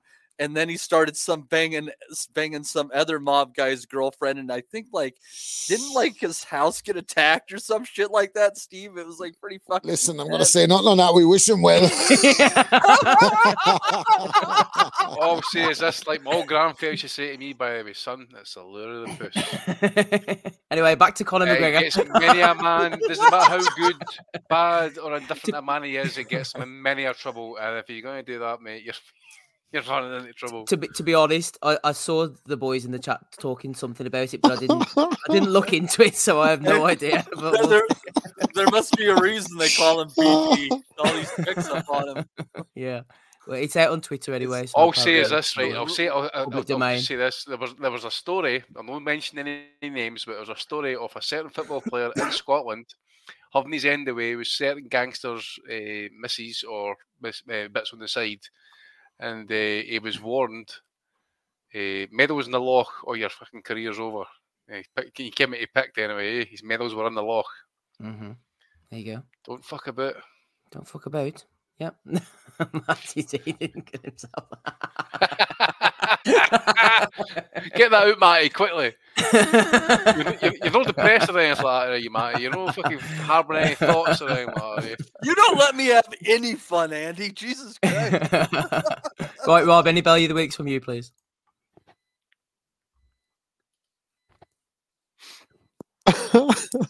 No, man. I'm not going to nominate it. I'm not going to nominate that one. No, Kieran Cunningham could go fuck off for that comment. Like, that was get a life for yourself for that one, Kieran Cunningham. Yeah, we're nominating him. Right, let's go through them there. So we had Kieran on the videos. What else did we have on the videos? We had the guard as well. Like I said, I couldn't play that because it was too quiet. MJP with Lemons, Porky with his geography, Eddie slamming the reporter as well, and Eddie telling Porky's about Madison Square Garden. We had Alicia with Vindication, the Vindication t-shirt collection. We had these guys calling. No, fuck, she's getting it. Fuck that. It's Baumgartner. Fuck that, man. Baumgartner. We had Adam Booth going in. We had Prince Patel. The football fight. We had Bellew in the jungle. He seems to be doing well. Coogan clearing out the dead wood. Roy Jones looking for a fight with Tommy Fury. Charlo coming in heavy. The graphics intern who's just given up the ghost completely over at the PBC. What are they gonna do? Fire me? Exactly, yeah, fuck you. And your man getting iced on the road. Honestly, Steve, you need to download that card, mate. Honestly, it's got 2 fantastic knockouts, 2 containers of KOs of the year. I'd asked you actually if he's watched it, but that one is epic, mate. And the heavyweight one as well.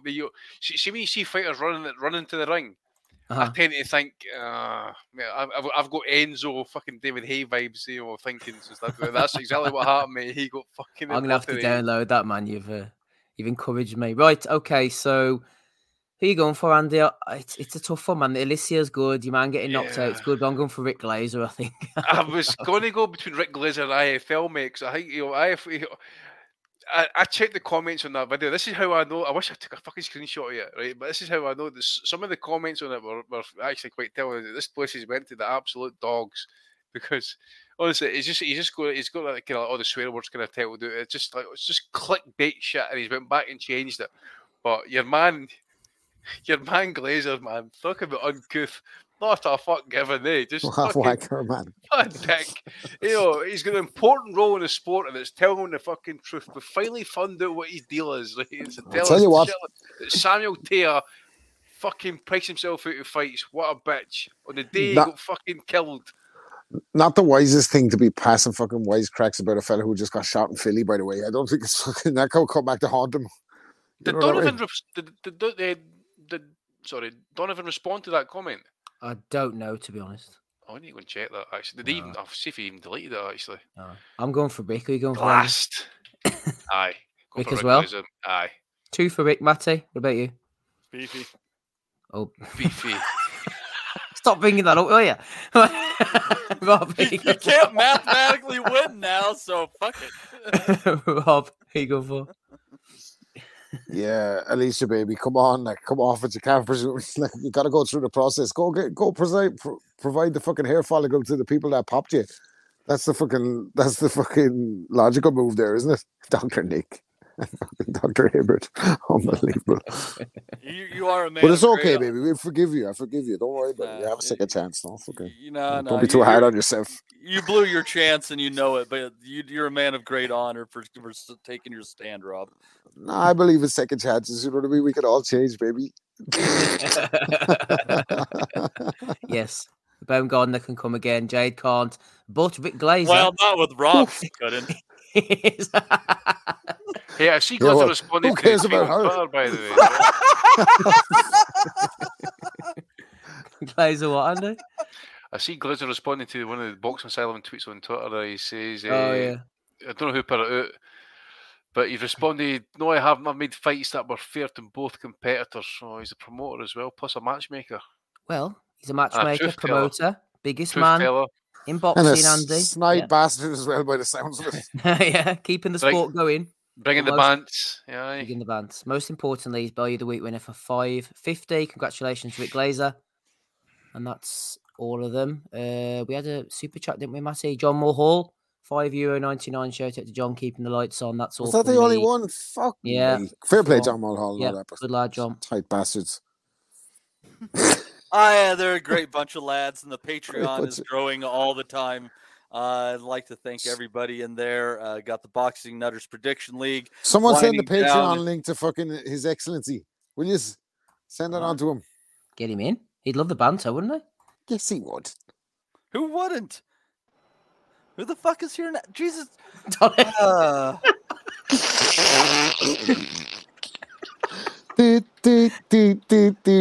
Sliding in there.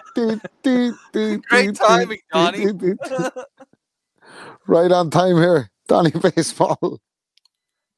Donnie, and he's not even there? And the stupid cunt is still on mute as well at fucking 10 to 11. Come on, Donnie. Donnie. Even Don. Come on, then go. We can hear you. Why are you? What struck your fancy to come on back? Oh, wait, bed. Are you there? Yeah, wait, what's up? You're the one that came back on when I was getting ready to go to the ending credits. Sorry for ringing you, Donnie. Oh wait, well, no, I mean, if you're ready to play us out here, then I'll just leave. Okay. No, hang out and talk to us for a couple afterwards. I'll close this out, but you can still talk to the group. For Steve, Andy, Rob, and Donnie, this has been Matt DiGianardo. We hope to see you back here next week for another episode of the Boxing Asylum Nuthouse. Y'all have a great week. We'll see you next time. We'll never forget. I think that's good happening. Go to move! We want to be honest, yeah? Crying like a little bitch. I've never met a fucking swank that can fight me. I fell asleep. You're a fucking bum, you're a fucking asshole.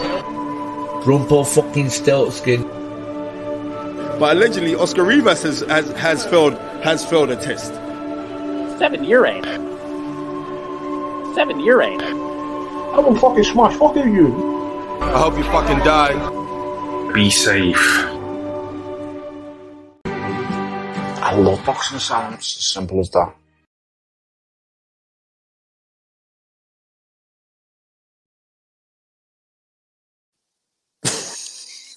Sports Social Podcast Network.